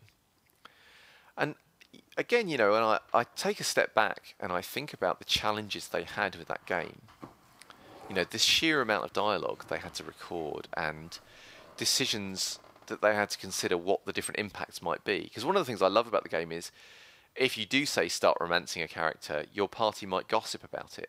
Yeah. And so it feels like your actions have consequence and that they matter. And that for me as a player is one of the most important things. So one of my big beefs or kind of problems with Dragon Age 2. So I played through Dragon Age 2 several times, and I played through the first time, and I kept thinking, there were various points where you'd have like a choice of what to do with a particular character. Do you let them free? Do you kill them? All those kind of things. Do you side with this group or that group? And I was like, oh, this is really exciting. And then I played a second time where I thought, right, I'm going to go for the opposite kind of choices to see what happens. And actually, there wasn't any real major difference. It seemed like a dramatic major choice, but regardless, the story kind of plays out the same. And again, spoilers for Dragon Age 2 coming up, but the whole thing at the end, do you side with the Mages or the Templars? Is this big deal? And it doesn't matter at all. It makes no difference. and I was really annoyed by that. And interestingly, I feel that Hawke is kind of irrelevant. His story is irrelevant. It really is. Because it feels like what happens in Kirkwall is going to happen anyway. That the Mage Templar War is going to happen anyway. And your actions in Dragon Age 2 don't seem to really impact very much on Inquisition. They don't. I mean, you get Varric, which is a great continuation from Dragon Age 2. And, you know, Cassandra's character, she was in Dragon Age 2. And you get your Hawk, supposedly, that can transfer over. But it really doesn't matter. Like, so my biggest beef with... I loved Dragon Age Origins. Dragon Age 2, not so much. Yeah, I'm the same. I played through it once, and I wanted to play through it again because I got all the achievements on Dragon Age Origins. And I want to get all the achievements in Inquisition. And I feel like I should do it in 2, but man, it feels like that's going to be such a chore to do. So Dragon Age 2 had a couple of nice characters. I quite like Fenris, for example. Fenris, yeah, was okay. I mean, in fact, there were a few of the party that were all right, but Isabella was interesting. Yeah, she was cool. What was the name of the guardswoman? I quite liked her as well. The guard woman. She was the captain of the guard. She was your sort of tank fighter in Sword and Shield. She becomes like the captain of the guard. She's very straight. That wasn't Cassandra? No, not Cassandra. What's her name? All those people who played Dragon Age 2 will be throwing things at me now, going, "Come on!" But yeah, there were some characters that I liked anyway. But I thought Dragon Age Origins had some stronger cast in it than 2. It was Cassandra. I looked it up. No. Cassandra was in 2, but there was a character who had like gingery blonde hair that's in right at the start of the game that's with you. Who becomes the one that dies? Captain of the Guard. She might die. Her name. I don't think she dies. Or maybe she does, or maybe there are versions where she can die. Anyway, but yes, fundamentally the game felt meaningless. Whereas Origins felt like you were kind of battling for the fate of the world, and Inquisition feels epic in scope and feels important. Oh, and while we're talking about Inquisition, the map is brilliant. The battle map. Map is great. Where you've got, you know, I like that thing where you have like different options to solve political issues, and that sometimes the fastest option isn't necessarily the best, and that, you know, although there are only minor differences, sometimes there's some really quite nice dialogue or text results of your different quests. Oh, you're talking about the War Council chamber. I'm sorry, yeah, I'm using the completely wrong words. I'm talking about the War Council. Okay, yeah, that is... So at first, when I first started playing that game, I didn't really look at what the options, what the dialogue was. I was just looking at, this one's 10 minutes, this one's 5. I'll go for the 5 minute one. But yeah, once you start reading what the options are, you're like, oh man, I wonder what I did in the past. Yes, absolutely. And some of them are quite, you know, am I going to be really ruthless and just send my troops in and take it? Or am I going to negotiate and give them a fair price? And those kind of things, depending on your character, are really interesting. So, for example, when I played the first playthrough, I was a very kind of pro-mage, pro-magic, very open type, paragon type character. Whereas my Elven Rogue is a much more kind of embittered type, who also doesn't have illusions about his own survival. So, you know, I'm going to take much more of the most expedient options rather than the let's take all the risks options to do the best, you know, to be super nice. And it just has such a different feel. And there's the whole role-playing section where in an Orlais where there's like, you know, which factions are you going to support? And I think in my first playthrough again, you know, I effectively defended is it the Empress? I defended her against the coup. In Inquisition? In Inquisition. Yeah. Yeah, in Orlais, there's a whole Orlais section where you go and you do the big quest, and it's like pretty much all role playing with little tiny fight sections. The dance thing, the Yeah. ball. That Yeah, the ball. That was a brilliant Yeah, level. wasn't it? Yeah. And I'm like, I'm really interested to see what happens if I play it again. Whereas this time, I'm going to support the elves in Orlais and help them, get more prominence, because obviously they're involved in the coup, and hopefully it's going to feel very different. Because one of the things that was also good about Inquisition was at the end. Oh, I should say as well, in my first playthrough, I romanced Cassandra. Cassandra, I should add, is one of my favourite characters ever in a role-playing game on a computer. She's brilliant. She's interesting. She's got a lot of. Her moral compass is set to north, and it doesn't waver. Yeah, but also I think she's quite nuanced as well. That it's not just, here is your kind of paladin type character, and that's the end of it. Mm-hmm. She has kind of a secret love of romance, and that book, thing with Varric, that was awesome. Yeah, exactly. And these touches that make the characters just seem that bit more three-dimensional than a lot of games. There's so many games where you just have, here is our tank, and our tank stomps around being rrr, and here is our elegant, sarcastic rogue character, and here is our pompous mage, and that's the end of it. And Dragon Age is so much more than that. I mean, for example, the 2 elves you get in your party are non-standard elves. They're quite different. Solus does not fit into the elven nation, and doesn't get on with the Dalish. They've tried to get rid of him in the past, and Sarah is kind of your antithesis to your ordinary kind of haughty, elegant elf. She's crazy, and I really like that they've done that. And actually Varric is excellent as a dwarf character. Varric is awesome.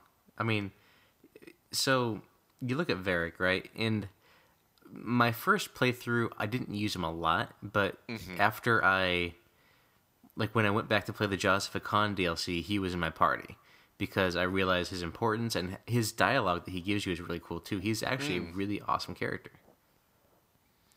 Yeah, and I think that's one of the real strengths of it, is that the characters matter. So I always feel that Dragon Age Inquisition feels like Skyrim with story and character. Because Skyrim had that open world feel, and it was epic, and I loved the whole, it was all there. You see a castle in the distance, you can go visit it and all that stuff, and it was amazing. But I found after a while, I just sort of stopped caring. Like, it felt all a bit meaningless and a bit empty somehow. And also this whole thing that you can be the Grandmaster Mage, and you can be the kind of champion of the Fighters Guild and the Slayer of Dragons, and people still talk down to you, and still say the same dialogue they said before. It was funny. I didn't play Skyrim. I bought it, but I never played it. But I played Oblivion. Oh yeah, I played Oblivion too. I loved Oblivion. And in Oblivion, once you become the head mage, you are the head mage, so by right you should be able to go out of that room and take whatever you want. And I was playing in the game, I was playing a good character, and I figured that since I was the head mage, I could go and take anything I wanted to from the room. But then someone saw me take something and called me a thief, and then I was like, no, this is mine. So, and obviously I wasn't going to kill them or anything. They reported me, and then I was banished from the Mage Guild. Nice. And I looked online for people to try to to figure out how I get out of this.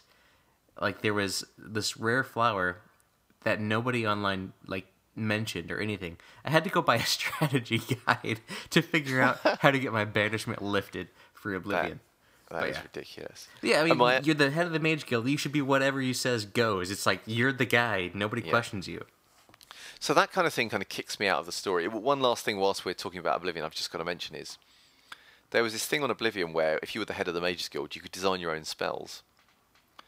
So, and there are all kinds of hacks for the game that kind of make it unplayable. But the thing that I loved, if you could create a spell that was a touch spell, because touch spells were cheaper, and then you could touch your opponent. It basically meant for a duration of time that you set, they're kind of super vulnerable to all the different elements.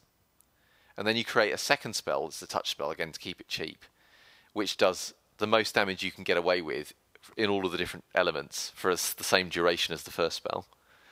And the damage multipliers are so huge that when you hit a character with this spell, and if they're not that tough, they will literally fly into the distance because you hit them with such force. And I never got bored of doing that, of being a mage and running around like a madman, touching people and then watching them fly off into the distance. That's awesome.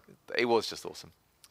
Anyway, digression. But so Skyrim and I guess Oblivion 2 had that kind of open amazingness. But the thing with Dragon Age is that the characters are so much richer.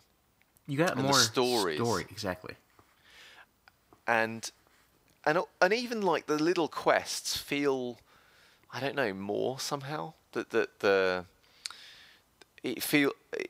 do a better job of making it feel like there are genuine things going on.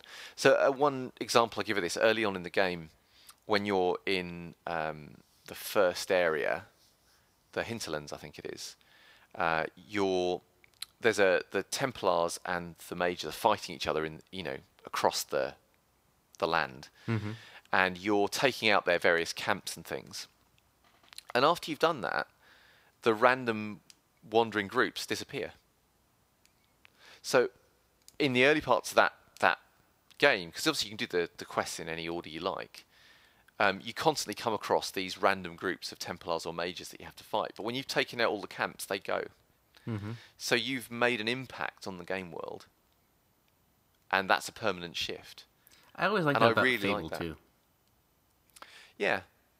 So another example of that in Dragon Age is one of the actual areas is affected. I think it's under a curse, or there's some really bad thing, and it is really grim and horrible. And then when you deal with it, it becomes lovely. And that, which is again, is a very Fable type thing.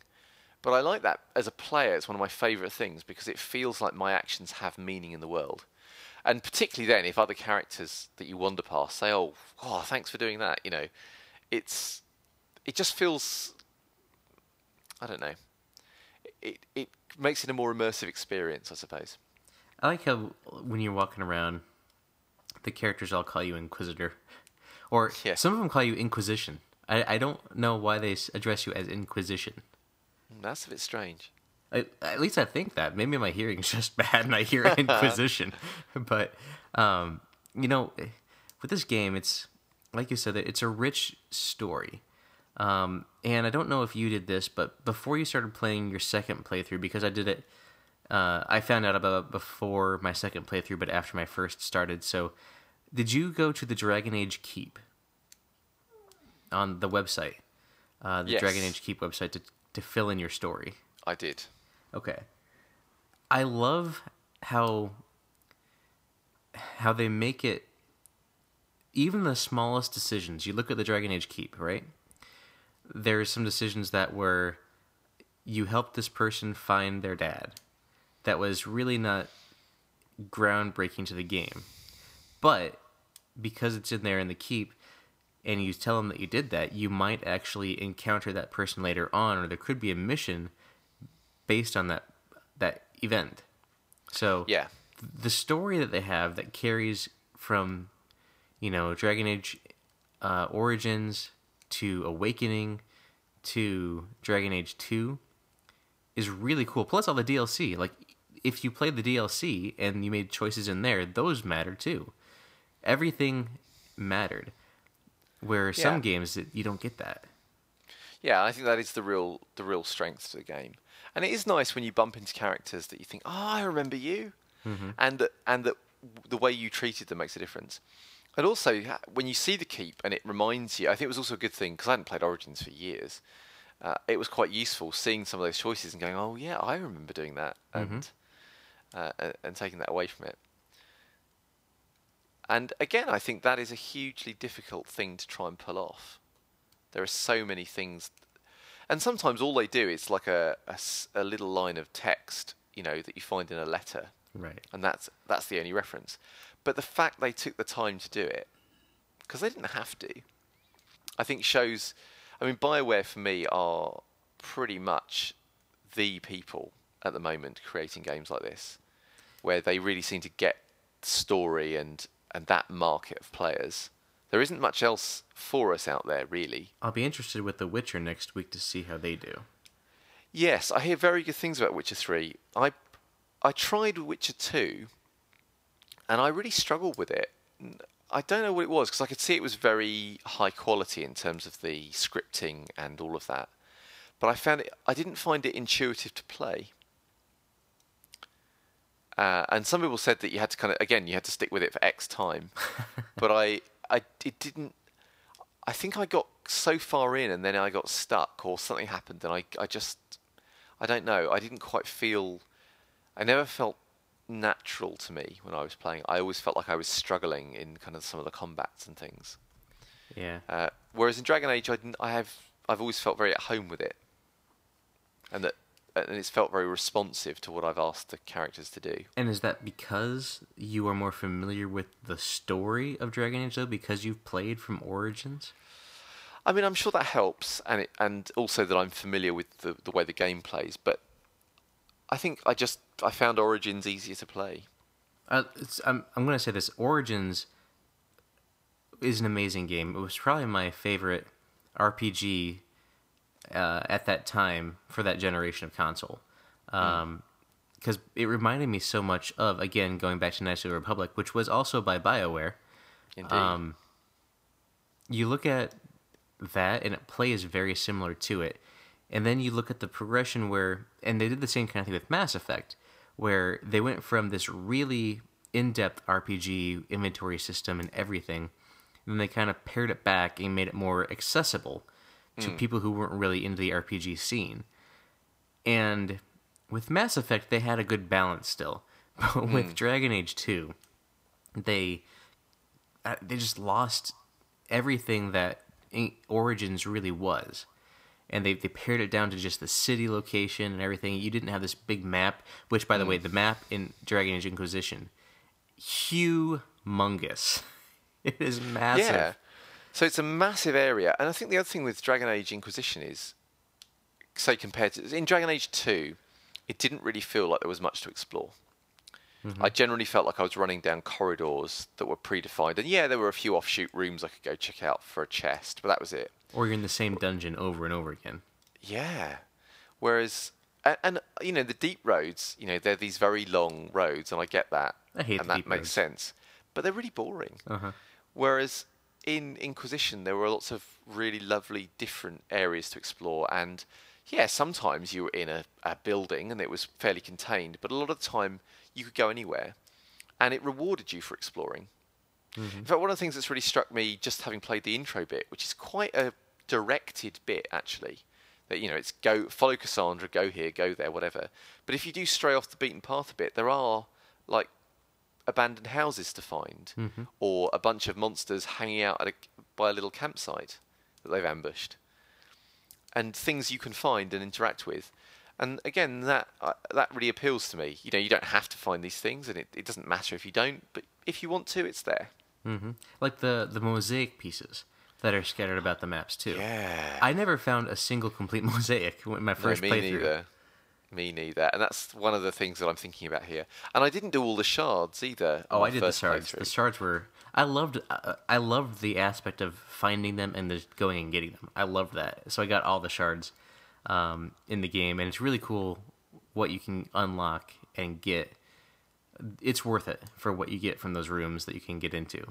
Yeah, I've started doing that, like with my second playthrough of getting the shards. In my first playthrough, I did do all the dragons.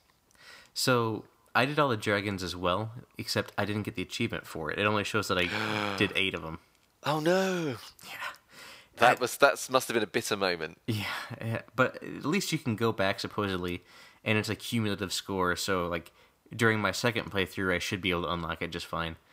But the dragons. Let's talk about the dragons for a minute. All right. Amazing! Like those fights. The first dragon fight that you were in wasn't it just like the most epic thing ever? It was incredibly epic and wonderful. One of the things I found interesting about the dragon fights is how uneven they were. So the very first dragon I came across is in the first area, was actually one of the hardest dragons to beat, I found. Hinterlands, yep. Because the Hinterlands dragon has the whole thing with it moves to different locations. Sometimes it just goes up high and pounds you with fire. But it also has minions that it summons. Mm-hmm. It has a whole battery of different things. Whereas, there are some dragons where they kind of turn up. They don't even fly around much. They just stand there and you beat on them and they die. Mm-hmm. Ranging right the way through. So yeah, the Hinterlands Dragon was one of the hardest, considering its level, because it's not one of the highest level dragons, but it was one of the toughest to beat. I remember being very pleased with myself when I beat that dragon. The one that gave me the most trouble was, I think, the Storm Coast Dragon at the time. Yeah. I think it was, like, you go to this island, and all that's on there is, like, dragonlings, and then that dragon. Yes, and yes, then I know the one. He's the lightning dragon. He would guard, and then when he put this guard up, it was just, you couldn't attack him, and he would just do it left and right, and I was like, oh my god! He was hard. And there's certainly one of those things where some of the dragons have sort of special attacks that if they use them frequently, you just die. And you never know when they're going to use them or not. So, which, by the way, Jaws of Hakan DLC has its own dragon. Does it? Yeah. Is it a very tough dragon by any chance?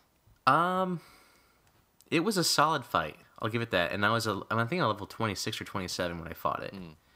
So it was a solid fight, and it has a variety that it does. It doesn't just stay in one spot. It goes around, and then it shoots fireballs at you, and it flies around, and it summons little dragons. So it does a lot of things. And I don't know if I want to spoil this. Never mind. I'm not going to say it.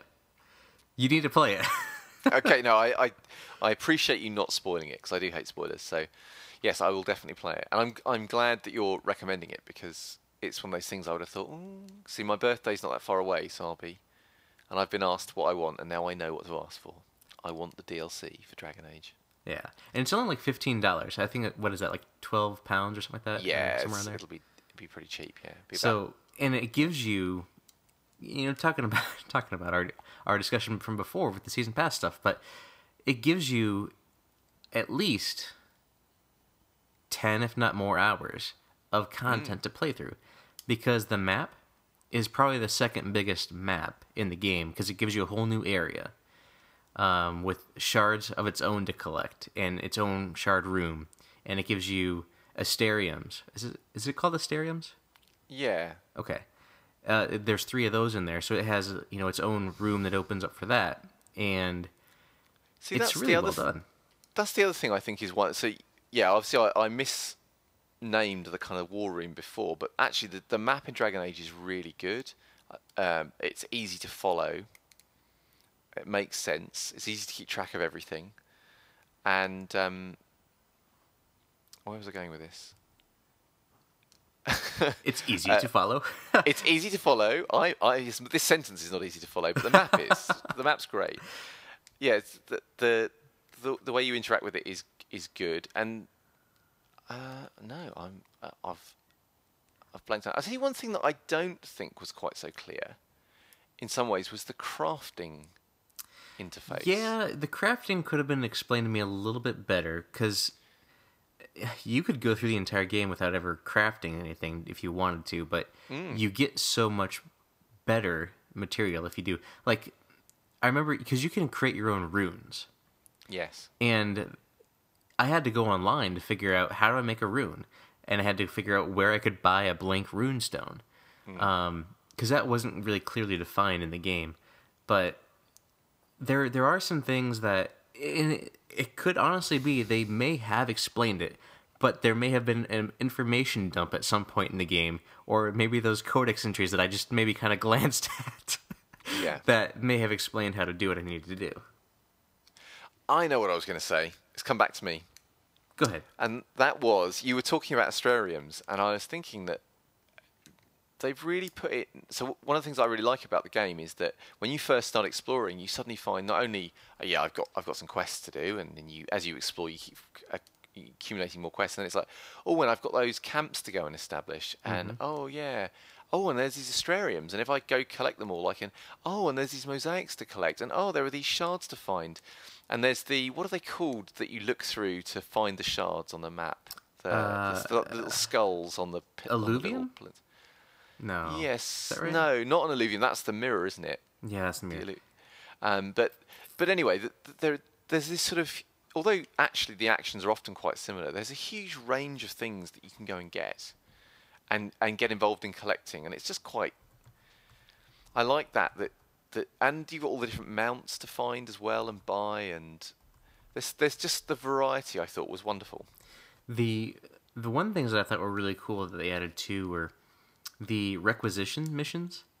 Yes. So every area had like a survey mission. So it built the lore and showed you, what you could do. There were the ones that were kind of like, oh, just find X amount of minerals and X amount of flowers. But there were ones too that were actually served a purpose and like helped you build relations with another faction. Yeah, and that was some of my favourite bits.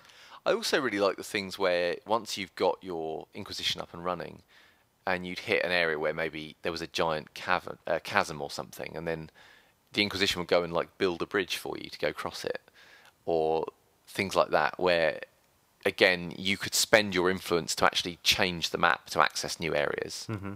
I really like that. That was really cool. I like that as well. And those missions as well that you get with the War Room Council. Mm-hmm. Before you get into the War Room Council, to choose if you're looking at Orlais or Ferelden, you can choose your Inquisitor like perks. Yes. Which you get those for, by completing missions and other things and building relations, you get the Inquisition ranking. Yes. And a lot of those, like, take time. Like, if you're going into this game for the first time, look at all the options and see. You really need to plan out, like you would a skill tree, what you want to focus on and what you want to get, because you could, quite honestly, waste an Inquisition perk and have them bring you a collection of common flowers, or you could have them like increase your inventory by 10, which may not sound like a lot, but that extra 10 slots lets you go for a lot longer in that dungeon without having to come back out. Yeah, all Inquisition slots, or perks, I should say, are not made equal. Mm-hmm. I mean, some of them are so... So, for example, the one that means that you just have more healing potions in your inventory is probably one of the best perks, full stop. And there are other ones, as you say, that it just means you get some extra herbs. Like, woohoo! Yeah. Wow. Look at them closely before you figure out what you want to use them on. Yeah, that is definitely important. So, yes, I think Dragon Age Inquisition is a fabulous game. We've kind of talked about the kind of the storytelling being good, the characters, the romance plot lines are wonderful, I think, as well. The relationships between your party members is really good too. Mm-hmm. I like the fact that sometimes your party will disapprove of you or get annoyed with you because of the decisions that you're making. The fact you've got the War Room to choose how you're going to do all these different things with the world and interact on a larger scale, I thought that gave you the feel of running an Inquisition without it being too dull. Mm-hmm. And that coupled with the thing where you pass judgment on people. Yes, I was just going to bring that up. The judgment. I love the judgment part. So there was one that was kind of like silly. I can't remember what it was or when it came in the game, but guy comes and he hurled a goat at the wall. Yes. And it's just like, your interaction, your Inquisitor's just like got these facial expressions, these looks, and it's so well done. But then you have the ones where this person was being very evil and very maniacal, and what do you want to do with them? And you could, choose to execute them. You could choose to lock them up or have them do something else or let them go or whatever. But those were interesting choices. And again, I'm going to reiterate, spoilers. The character of Blackwall. Indeed. Probably the most interesting, in my opinion, storyline of all the characters. Because you find him, and he's a Grey Warden. Or so he says. And he's kind of going through this whole thing, and you're uncovering his past. You go to this place in the Storm Coast, and you find like a badge or something. And he's like, oh, yeah. The way that was acted and the way that was read in the dialogue, you kind of figured there was something going on. Which, it cannot be understated. The voice acting in this game was tremendous. But his story progresses in such a way that, yeah, he's kind of doing this thing. He has this little side plot, and it gets to a point where someone either recognizes him or he turns himself in because someone was going to die for him that wasn't supposed to. And he turned himself in to free that person. And then you, as the Inquisitor, go and kind of figure out what's all happening and collect the data, collect all the stories from all the other people, and then you pass judgment as to what happens to this character. Yeah, and I think that sort of sums up the thing that's with several of the points in the game where it's often quite grey. You know, there isn't a clear, oh yes, this is the right answer. Because in a lot of games, you know, if we go back to the Fable example, in Fable, generally, you were either nice to people or you were really monstrous for no real reason as far as I could see. Mm-hmm. Whereas in Inquisition, sometimes it's like, well, is it the right thing to let this person go? Is it the right thing to kill them? Is it the right thing to punish them in some other way? You know, there is genuine thought, I think, that has to sometimes go into these decisions. And I really like that. And again, depending on maybe the character you're playing or your own personal kind of views might slant you. And the other thing I really like in a lot of those judgment sections is, let's say your character has something, you've got some of the perks, so you know a lot about nobility, or you know a lot about the criminal underworld, mm-hmm. or history, or something like that. You can sometimes get extra options that you wouldn't normally have, mm-hmm. either to ask questions of the person under judgment or to pass a new judgment, because you know about some obscure law that was passed 10 years ago that no one else does. Yeah. And again, I really like the fact that your character choices also allow you to navigate different paths in the world. Mm-hmm. You know, this game, there's a lot. Obviously, I've played it for, I think my Xbox tells me, over 130 hours at this point. But well there's so much to talk about with this game. And, you know, you haven't even really, we haven't touched on, you know, you get to the point where the game where things are about to go down. You know, you get to the final mission and you kind of understand things are happening because your team sets down for like a card game. And it's just this nice little scene with all the team together there, right? Yeah. And I don't know if this happened in your accounting, but in mine, what's his name? The guy, the male knight guy. What's his name? Cullen, yeah. So he gets in there and he's playing cards with everybody, and you say that you'll play cards and things like that. And then later on, he ends up naked and running away, trying to get nobody to see him. It was just hilarious. Did that happen for you, by the way? It did. And some of those little scenes are lovely, where it's sort of the culmination of these characters that have gone on a long journey with you, but also with each other. Mm-hmm. You know, and it does feel like the characters start to have their own rapport in your party, which is wonderful. And you know, so for example, Cassandra and Varric's relationship is a wonderful thing. Mm-hmm. That's as one it develops over the game. Yeah, exactly. It's one that they're polar opposite characters because of their experience in the last game. They really don't like each other, but then as things progress, they start to like each other, and the relationship between them grows. And speaking of relationships too, with the Iron Bull and his guys, like you can tell how close he is with his gang there. And then you get to the part where you get to know them. I think you're drinking with them, and you're just kind of getting to know everybody in the gang. And then there's his mission comes along, and you have to choose what happens, because his team is defending something or attacking something, and you're with Iron Bull fighting another spot. And then you see these ships coming in, and you're like, if we don't help them, they're dead. But if we do help them, this is lost, and it affects the whole realm.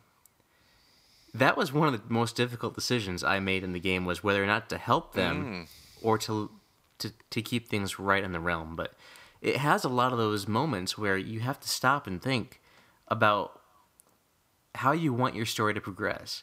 Because, like we've said, everything matters. All the decisions that you make, they build this wonderful tapestry that is really well represented, and everything has an effect. And certainly at the end of the game, you get a sense of that as well. Mm-hmm. You know, decisions about what happens with the Chantry, decisions about Orlais, you know, all kind of come together towards the end. And sometimes it's it's not like every decision you make comes out well. Sometimes it's you hear the description, you think, oh, maybe I should have gone with the other option because this sounds like it was a bit of a disaster. And yeah, I really like that. It's I don't think you ever feel like you can catastrophically fail, but you can certainly feel like you've done better or worse for the world through your time in it. And as we wind this discussion down, looking at the end of the game, so there's a few things that happen, and there's a big revelation in the game, right? And I think that you may be able to possibly explain to me a little bit more as to what actually happened, but because it's been a while since I played it. At the very end of the game, Flemeth and Solus are talking to each other. Yeah. Are they the old Dalish gods that were being referenced in the Dalish temple? So, super spoilers, people. Well, yeah, super spoilers. Not just spoilers, super spoilers. But yeah, they are, yeah. So, Okay. Solus is the wolf. The one that's outcast, supposedly. Because there's the whole thing in the temple with Morrigan, and she's saying this is really odd because normally the wolf isn't put together with the other gods, and he isn't. And yeah, Solus is that god. Yeah. So we get this conversation, and then super spoilers. Flemeth takes him over. She becomes Solus. Is that what I'm to understand, that she's killed the wolf god then and inhabits him now? I'm not sure. Yeah, possibly. I'll have to go and check it out again because my memory of it is hazy. I've only seen it once, but yeah. But so that little bit there is really kind of wondering what's going to happen, either in an expansion DLC or in the next game. Like, how are they going to pick this up? How are they going to continue it? Because Flemeth has been a character since the beginning in Dragon Age Origins as well. Since probably the beginning of that land. My only slight gripe with Flemeth is that in Origins I did different things in different playthroughs. But one of the things in the playthrough where I was romancing Morrigan, there's a bit in Origins where you go back and she's like wants you to sell Morrigan out, and you can choose to do a thing where it's like a quest for Morrigan and to get this book. And you can either choose that she says, look, I'll give you the book, pretend I'm dead, and then I'll come and sort her out later. And you can cut the deal with Flemeth that way, so you effectively betray Morrigan. Or you can say, no way, Flemeth, I'm taking the book. And she turns into a giant dragon, and you have this really difficult fight. And in the playthrough where I romanced Morrigan, that's what I did. I said, no, I'm going to fight you, and I killed her. So when she then turns up in Dragon Age 2, I'm like, what? Well, Flemeth never dies, though. Didn't Morgan in that thing make a mention that Flemeth will never die? Like, she'll just inhabit another body? Oh, well, she possibly does, but from a player experience, right, I guess. Yeah. My only thing is that when I've, as far as I can tell, killed the giant dragon that is Flemeth's other form. And the only dragon other than the big bad of Dragon Age Origins. I feel like that's her out of the game now. So when she popped back up in Dragon Age 2, I was like, what? I killed you. Whereas obviously in the playthrough where I didn't do that, where I didn't kill her and I just cut a deal with her, that was completely fine for me. And that's one of the only times that I've had that happen. Now, it may be, I've played this a long time ago, that someone will say to me, but if you watch that sequence carefully, she doesn't actually die, or she slips out in the background while you're, or whatever, there's some kind of clever twist that I missed. But yeah, I'm sure that could always be, retcons. Someone says, "Oh, yes. No, really, she was just like Superman. His heartbeat was really slow. He's not really dead." Yes, that's right. I'm sure there are all kinds of clever reasonings around that. But yes, she is a sort of staple character, and it will be interesting to see kind of where it goes from here. But I would imagine, given the success of the game, that they are bound to do another one. Exactly, yeah. And I would hope so, too. And I want to close out this discussion and ask you one more question, one more aspect of the game that I usually like to talk about with, movies and everything, is the music of the game. This game has tremendous music, in my opinion, and it's really well used. There's a part towards the beginning of the game, I think it's when they anoint you as the Inquisitor, and then someone just starts singing the song, and then that parlays into this montage of you and your crew finding Skyhold. I think that's the scene. And they use this song, and I can't remember what the words are of it, or even if it's English.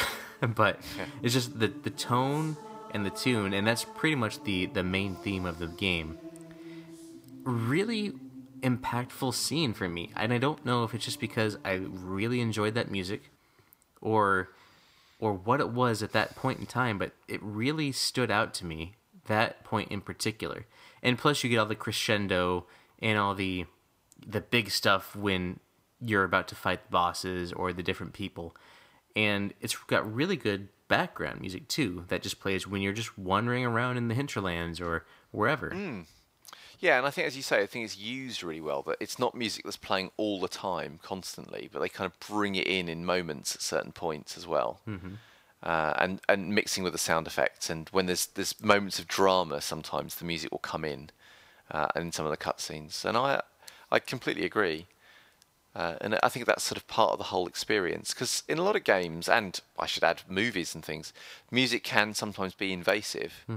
And it can get in the way of the good storytelling, but I think they use it really artfully here. Yeah. And funnily enough, I mean, things like the Mass Effect soundtracks I love, absolutely love. And I kind of, completely removed from the game, I think they stand on their own. I mean, I listen to soundtracks or I should say scores, for movies and video games, like, on a regular basis. That's the music that I prefer to listen to. And the Mass Effect 3 soundtrack, for instance, was really good. I love that. The Arrival on Earth, I think, is the name of this of the track of Mass Effect 3. Amazing piece of music. Oh, it's just incredible. It's so good. Interestingly, the Mass Effect 3 soundtrack is the soundtrack I wrote the Vagrant to. Oh. So there you go. Then that's what you should read Vagrant to, am I correct?